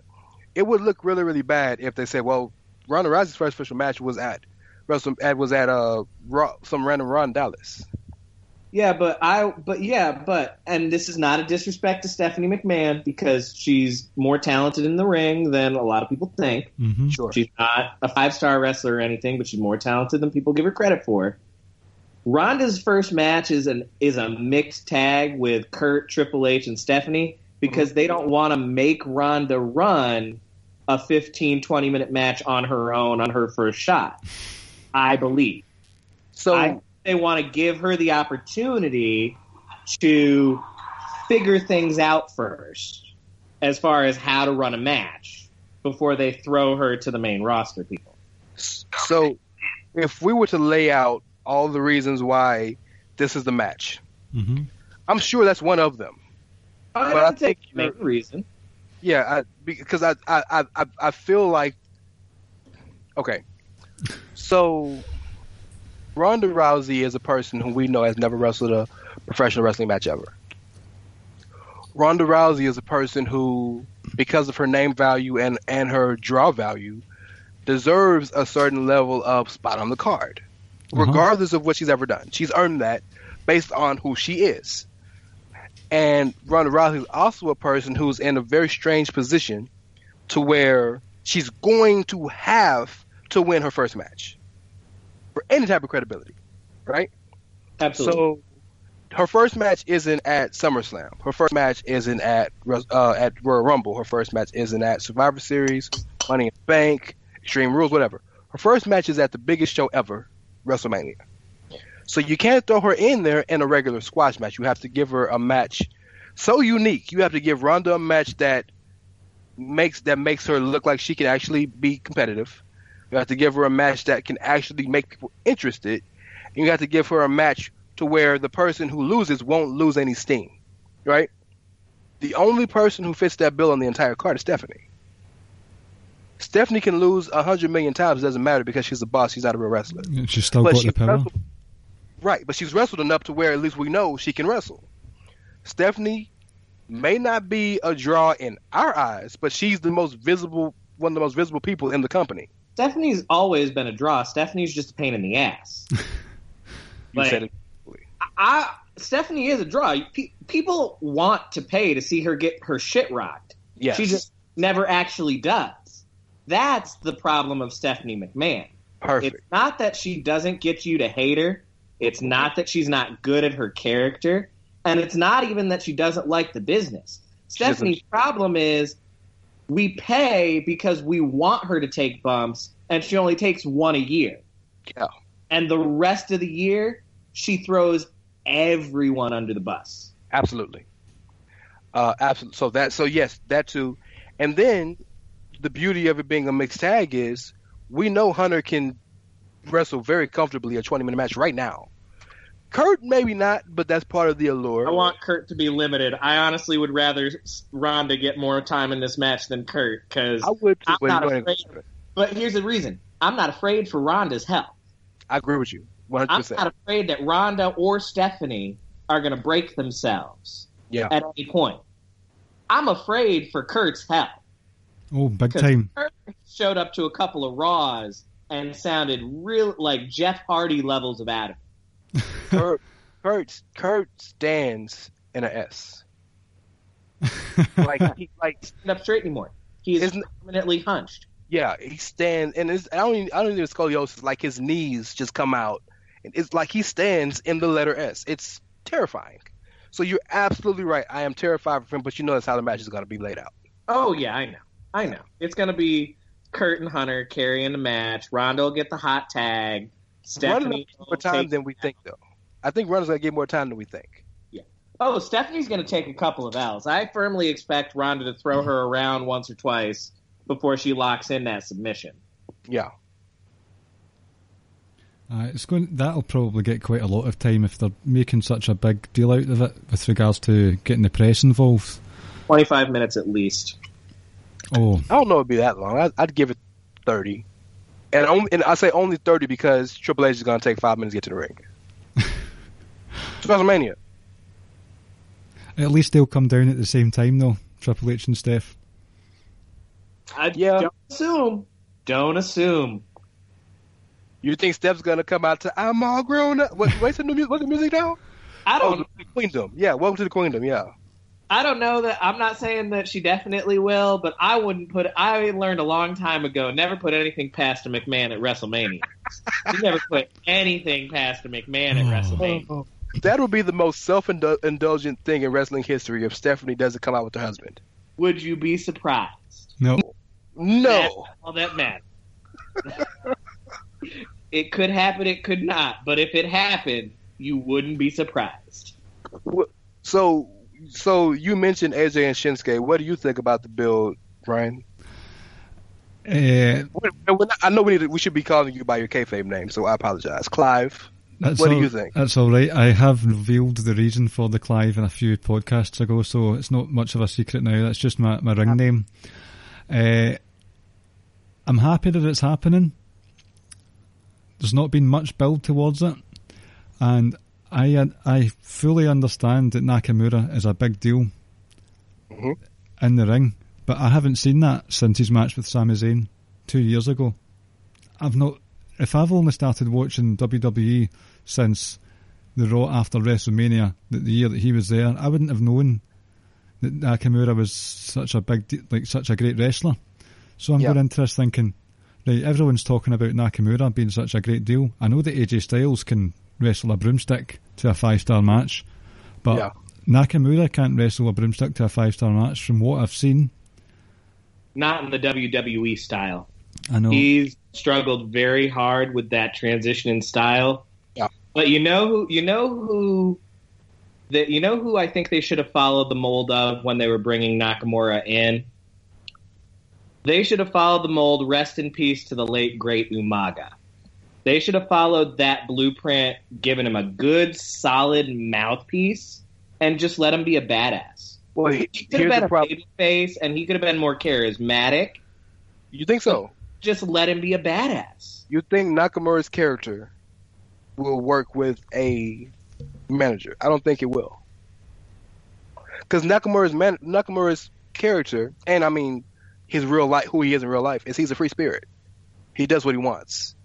You know, he's Michael Jackson / Freddie Mercury / Randy Couture. You know, I agree with that, and I don't think the manager in this case is there to control him. I think the manager is more a translator, because Nakamura's character problem is that he doesn't have a way to communicate that character. Because his English is still too choppy, and I understand that because English is an incredibly hard language to learn. Yeah. And that's his biggest problem from a character perspective. So he needs a mouthpiece to do the talking for him, because as we just discussed, the in-ring work is not translated, and they didn't do video packages, and they refused to really acknowledge the New Japan history, and I understand why, but that's why he's Shinsuke. So there's another reason why I think Nakamura hasn't worked so far, at least to the level we expected. And that's because I feel like, so the reason Nakamura worked in NXT, in my opinion, was because we didn't see him every week. Right? So the big giant entrance, you're excited to see it when you only see it once a month. Right? or twice if you have, if you're lucky or you have a takeover card. But to see him, he's not the type of guy like you can see AJ every week and it's the same. But Nakamura is such an enigma, to use a WWE term, that he's truly an attraction in the true sense of the word, in that the less you see him, the more important he feels. The more you see him in WWE, I'm speaking in New Japan terms, but the more you see him, the less important he feels. So that's what I think the issue is, and they've tried to do that because when he first debuted, remember he was on TV every week. He came on TV every now and then, and to me, he felt more important, but the crowd was begging to see him more. And then they started showing him every week, and he started languishing because he's not meant to be seen every week. So it's a very weird mix. Add to that he speaks pretty good conversational English, but it's the difference between having a conversation and being on cue on TV. And he's struggling with that. He's doing better, but he's struggling. So those two things put together has made him a very weird thing, and he didn't seem very interested for a good portion of this year. Mm-hmm. And I don't know if that's because he didn't like who he was being placed against, but he didn't really seem like interested. Because watch how he looks like before the John Cena match, and then watch how he looked like before that Dolph Ziggler match. There's a huge difference. I agree with what you're saying. I don't think though it's because he didn't like who he was against, as much as I think for a guy like him, mm-hmm. who was he was the guy in New Japan. He was Tanahashi, but he was number two. But he was up there on that Tanahashi Okada level. He was the Rock to Tanahashi's Stone Cold, yes. And so he was always a top guy, and everything that he did always mattered. And then when he was in NXT, the way that he was used, he was always a top guy, and everything that he did always mattered. Mm-hmm. For a good part of the mid portion of that time that you're talking about where he looked disinterested, he wasn't doing anything. He was the definition of irrelevant mid-card. Yeah, absolutely. And I think for a guy like him who's like, no, I main event Wrestle Kingdom, I don't curtain jerk random editions of SmackDown. That's fair. I win the G1, I don't wrestle nobodies for no fucking reason. Yeah. I made a mid-card belt bigger than the main title. Exactly. Yeah. No, you're right. I think you're right. They want me in the main event of Wrestlemania because of an Intercontinental Championship match I had 4 years ago. Speaking of that, if I can move to the build, mm-hmm. I don't think the build has been bad because the build doesn't need to be good. And that sounds really fucked up and weird and convoluted. But the reason I say that is because from the very beginning, from their first showdown at Money in the Bank, it has been very well acknowledged on camera and off that this is a match that both of them wanted, that this was going to be the wrestling fans match, right? Because of that, this is one of the 4 main events. Main event not being CM Punk's main event, but main event being marquee matches, right? Promoted matches. Mm-hmm. This is one of the 4. This is the one match that doesn't need to be promoted because this is the one match that the other guys bring you in for, and you sit and see this and you're awestruck. And I think that's a better build for this match because Shinsuke is such an enigma that if you try to show him, if you try to market him from a WrestleMania standpoint to casuals, I'm like, I don't know what the fuck this is. But if they see him, right? Because I'm gonna be so disappointed if you don't come out with the full orchestra. Personally, I need a full orchestra, and him coming less than Takeover caliber. Yes, Prince is not acceptable. It's not acceptable, and I don't need one violinist. I need a whole symphony. I need the entire Superdome to be singing that chorus. Yes, in fact, give everybody in the Superdome a violin, even if they can't play it. Just let them do it. Yeah. But that entrance and the match, which has there ever been a match in New Japan, sure, but in WWE that's had higher expectations than this one? But so with all that involved, I feel like casual fans or not full-time fans who don't know who this is and thinks it's ridiculous that this guy is being, they're going to watch this and say, "Oh my God." Because and I say that because outside of Carl, my best friend, his name is Brad, just a regular redneck dude from Texas who doesn't watch wrestling. He's an MMA fan. He came over to the house with me one night to watch TakeOver, and it was it TakeOver Brooklyn where he fought Bobby Roode the first time, or was it TakeOver? No, it was TakeOver Toronto. Yeah, Survivor Series weekend. Yeah, when he fought Bobby Roode for the first time, because I was there the next time in San Antonio, and I had explained my boy knows, like, so he knows who they are. He doesn't watch, but he has an idea because best friend is a wrestling fan. But he had never seen Shinsuke. He knew of him, but didn't know anything about him. And literally, he would just send me pictures at work afterwards with the theme song playing and him doing the pose because he won him over.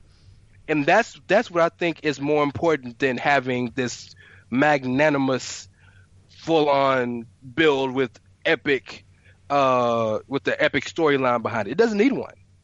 They're the two best wrestlers on the brand. Let them just go out there and kill each other, and best man win. And I realize that that's not. I'm probably a little controversial in the thought process, but I just feel like that's the perfect build. You have all three of the other main matches, which are going to be Cena, Undertaker, who's known by everybody, Roman, Brock, who Roman's probably the most known full timer right now, and Brock is Brock, and Ronda Rousey. Like, the marquee set, you're gonna come. The house is gonna be sold, right? Now, give him the Savage Steamboat. Sell him on Andre Hogan. Give him Savage Steamboat. I just wish, and again, I know and understand the reasons why they don't. I just wish they would acknowledge more of the why Shinsuke is as big of a deal as he is. And even AJ to a lesser extent. AJ doesn't need it as much because AJ is a two-time WWE champion and SmackDown is now the house that AJ built because he proved that he's that damn good. Mm-hmm. And he was popular in America before. Yeah, and his primary stuff with TNA was American-based and Ring of Honor was American-based, so like he was already popular within the U.S. I wish that they would have made more of an effort. And we know that they will because we've seen some of the documentaries and stuff where they get the Ring of Honor footage from people's careers to show. So we know that they're willing to do it when the time calls for it. I wish they would acknowledge more of his history so that people could see why he's a big deal. They should, but they don't have a working relationship with New Japan. Yeah, I understand why they won't. But when I went back and watched a lot of his when he debuted, a lot of his debut promos, like the one that followed him when he flew over here and meeting Vince and all that. And when they were showing his, especially in the build of the Sami Zayn match, when they were showing some of his former work, they showed it from Rev Pro. He never wrestled for Rev Pro. He just wrestled some matches at Rev Pro, you know? But that's because they don't have a working relationship with New Japan like they have with Ring of Honor. So they don't have the footage to go back and show that like they would to go back and show Kevin Steen, you know, or Tyler Black, because they have a working relationship with that company. And I don't even know if that working relationship is as strong as it used to be because they've tied in with New Japan. Mm-hmm. But yeah, so in a perfect world, yes, we would know more of why Shinsuke. Bryan has a perfect point that Bryan, I don't think you were ever a big New Japan watcher before recently. Like, yeah, that's true. Back in the day. So Shinsuke coming over, and same here with me. I bought Wrestle Kingdom 9 because I was interested. And that was the first time I'd ever really watched a full New Japan card. I'm still not a big New Japan guy. I like what they do. But so I was really excited to see Shinsuke in WWE because I wanted to know what he was about. So yes, if all you've seen Shinsuke is Shinsuke on SmackDown, you don't know real Shinsuke. And it would be real nice to see why he is who he is. But I also think just for the purposes of where we're at now in the next 3 weeks, a lot of what you need to know about Shinsuke you will know WrestleMania night. Hopefully. The entrance, the match, and assuming he wins, the celebration afterwards. That will show you in a nutshell who that dude is. Hopefully. I've not really got much to add to that, really. If any of you guys have got anything else you want to talk about, feel free, but if not, we can move on to the quiz. Move on to the quiz. Let's do it. Right, so I'll just splice in some music now for you.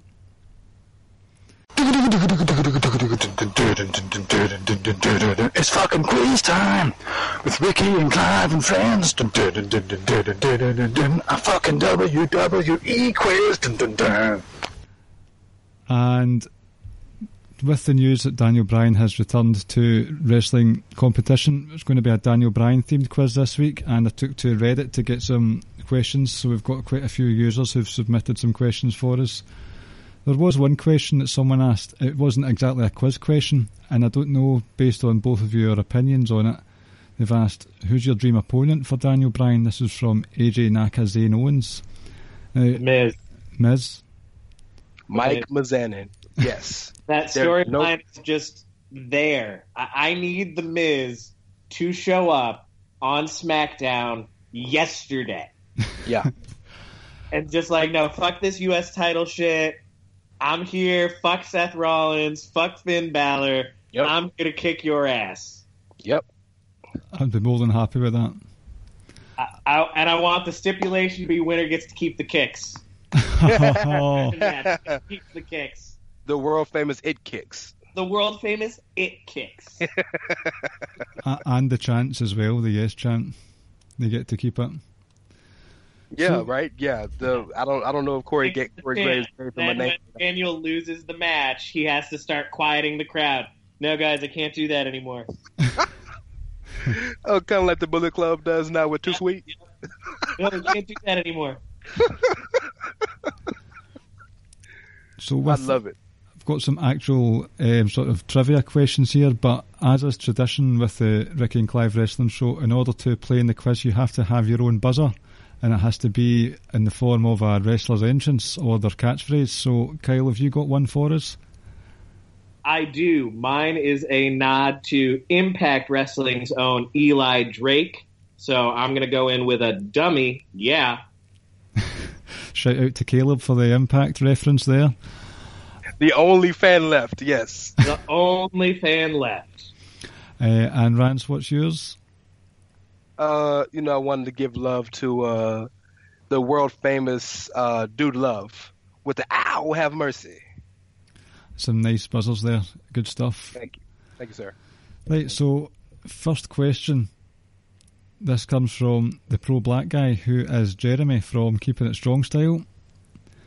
Shout out to Jeremy. What pay-per-view did Daniel Bryan cash in his Money in the Bank? Ow, have mercy. Rance? It was at TLC? That's correct. I know it was in December. Ha! I couldn't remember if it was TLC or if it was still Armageddon back then. Oh, wow, Armageddon, take it back. Oh, I miss those Armageddons. I just miss not themed pay-per-views. I know.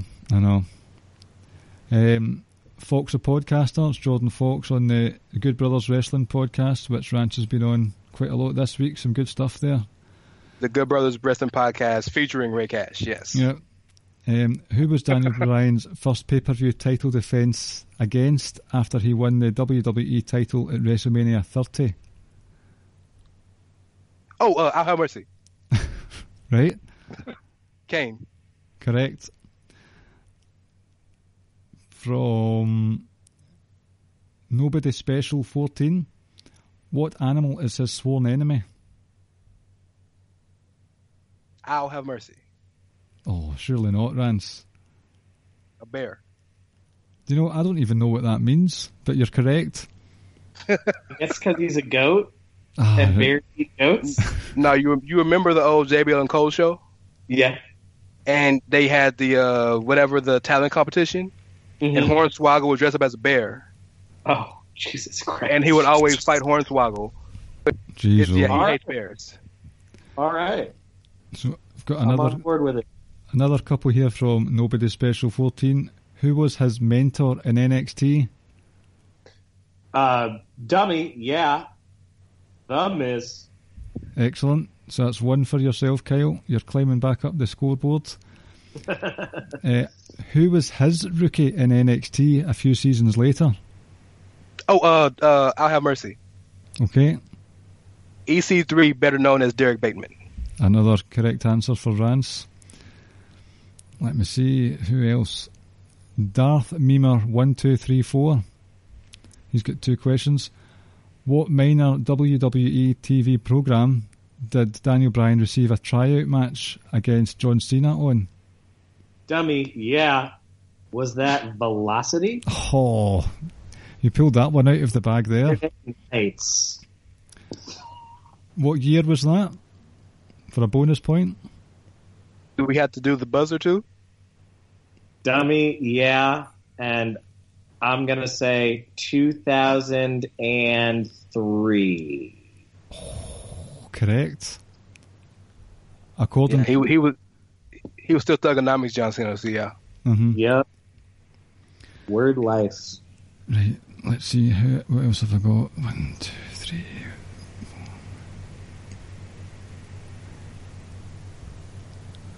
Give me a wee second here to see if I've covered them all. Pardon this unprofessionalism at the moment. Got that one.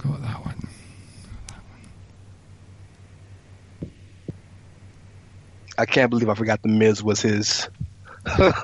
That's where it all started. Daniel Bryan and The Miz is my dream match because that feud goes back to Daniel Bryan's NXT debut. Yeah. His first feud was with The Miz over the U.S. title. You know what made me think? I was thinking Jericho because their first match was against each other. Oh, yeah. And that's what threw me off because I just remember seeing the match and I was thinking about that otherwise. But yeah, that's talk about a slow burn feud. Miz and Daniel Bryan is the slowest of slow burn. That feud's been burning for like 15 years now. I know. It's the longest feud ever. That, as far as I'm aware, that is all the Reddit questions. But I will give you one for myself to see if it's possible for Kyle to equalise here. Yeah. Why was... In fact, we've got one here at the very bottom. Everyone Shukai? Skouhai? I can't say that at all. Right. Bryan Danielson, known nowadays as WWE's Daniel Bryan, defines what it is to be a fighting underdog. This is quite a long one, okay? So much so that in 2007, Danielson faced an opponent almost twice his size and resulted in a pretty grueling injury. Who was that opponent? 2007? So this must be Ring of Honor days.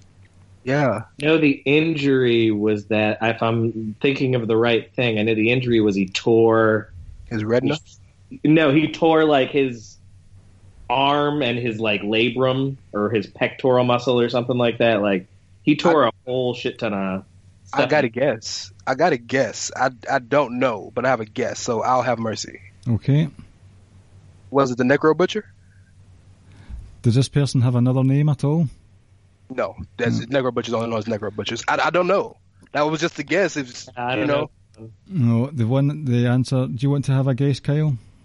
I don't know that one. The answer here is Takeshi Morishima. Oh yeah, because that was the main event of the pay-per-view. And it says here, the World pay-per-view. Shoulder real bad. Yeah. It was a detached retina. That's what it says here. Yeah, and this fool wrestled like a month later. He wrestled for quite a while for like a month or two afterwards before he got it fixed. Yes. Wonder why he got concussion problems, man. You ain't have an eye. Like, come on, dog. Oh man. So I think the score here was Rance 4 and Kyle 3. So you're the winner of the quiz this week, Rance. Congratulations. Thank you very much. I needed to get in one of these quizzes, so I feel good. Good game, sir. Good game. Thank you, sir. Well, no, thanks to both of you for coming on. It was quite an enjoyable one tonight. But shout out to Ricky, first and foremost. Hopefully he can come back on next week. Just a couple of quick plugs. the housekeeping part of the podcast. This is obviously the Ricky and Clive Wrestling Show, part of the Social Suplex Podcast Network, on which you can have shows by Rance's very own SMC Wrestling Podcast.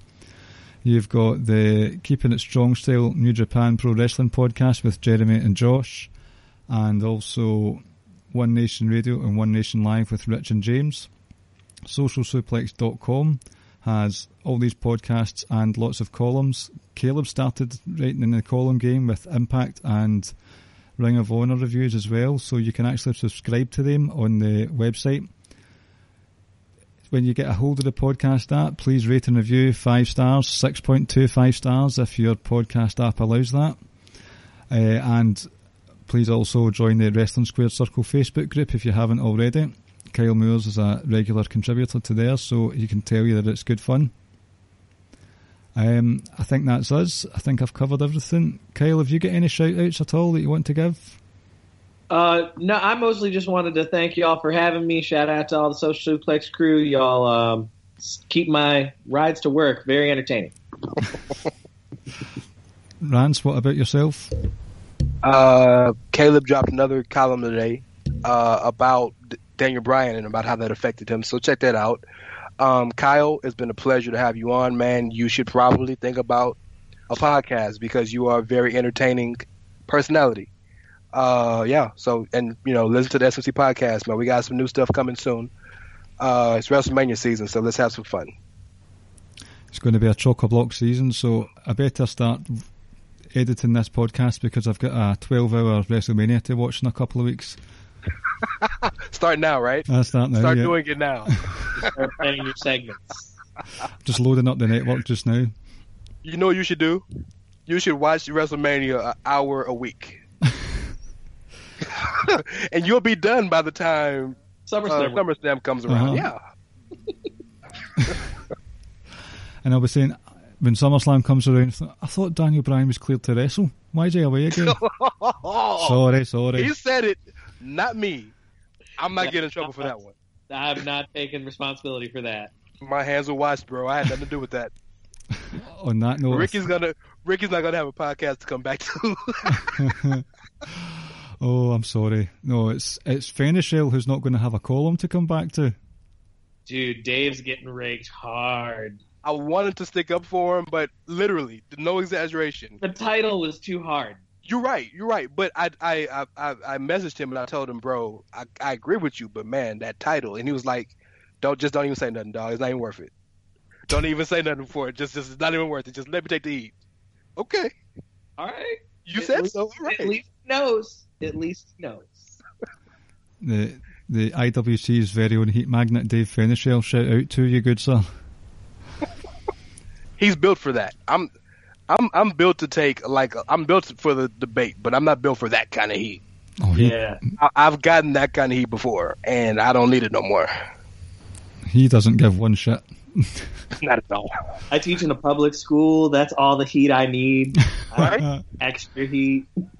The way people's opinions of me affects me too much, and I shouldn't say that, and it shouldn't be that way, but it does. Fenishel doesn't give a damn. Oh, Dave. On that note, ladies and gentlemen, thank you very much for listening, and we'll speak to you next week. See you later. Thank you for listening to the Ricky and Clive Wrestling Podcast. We'll see you next time.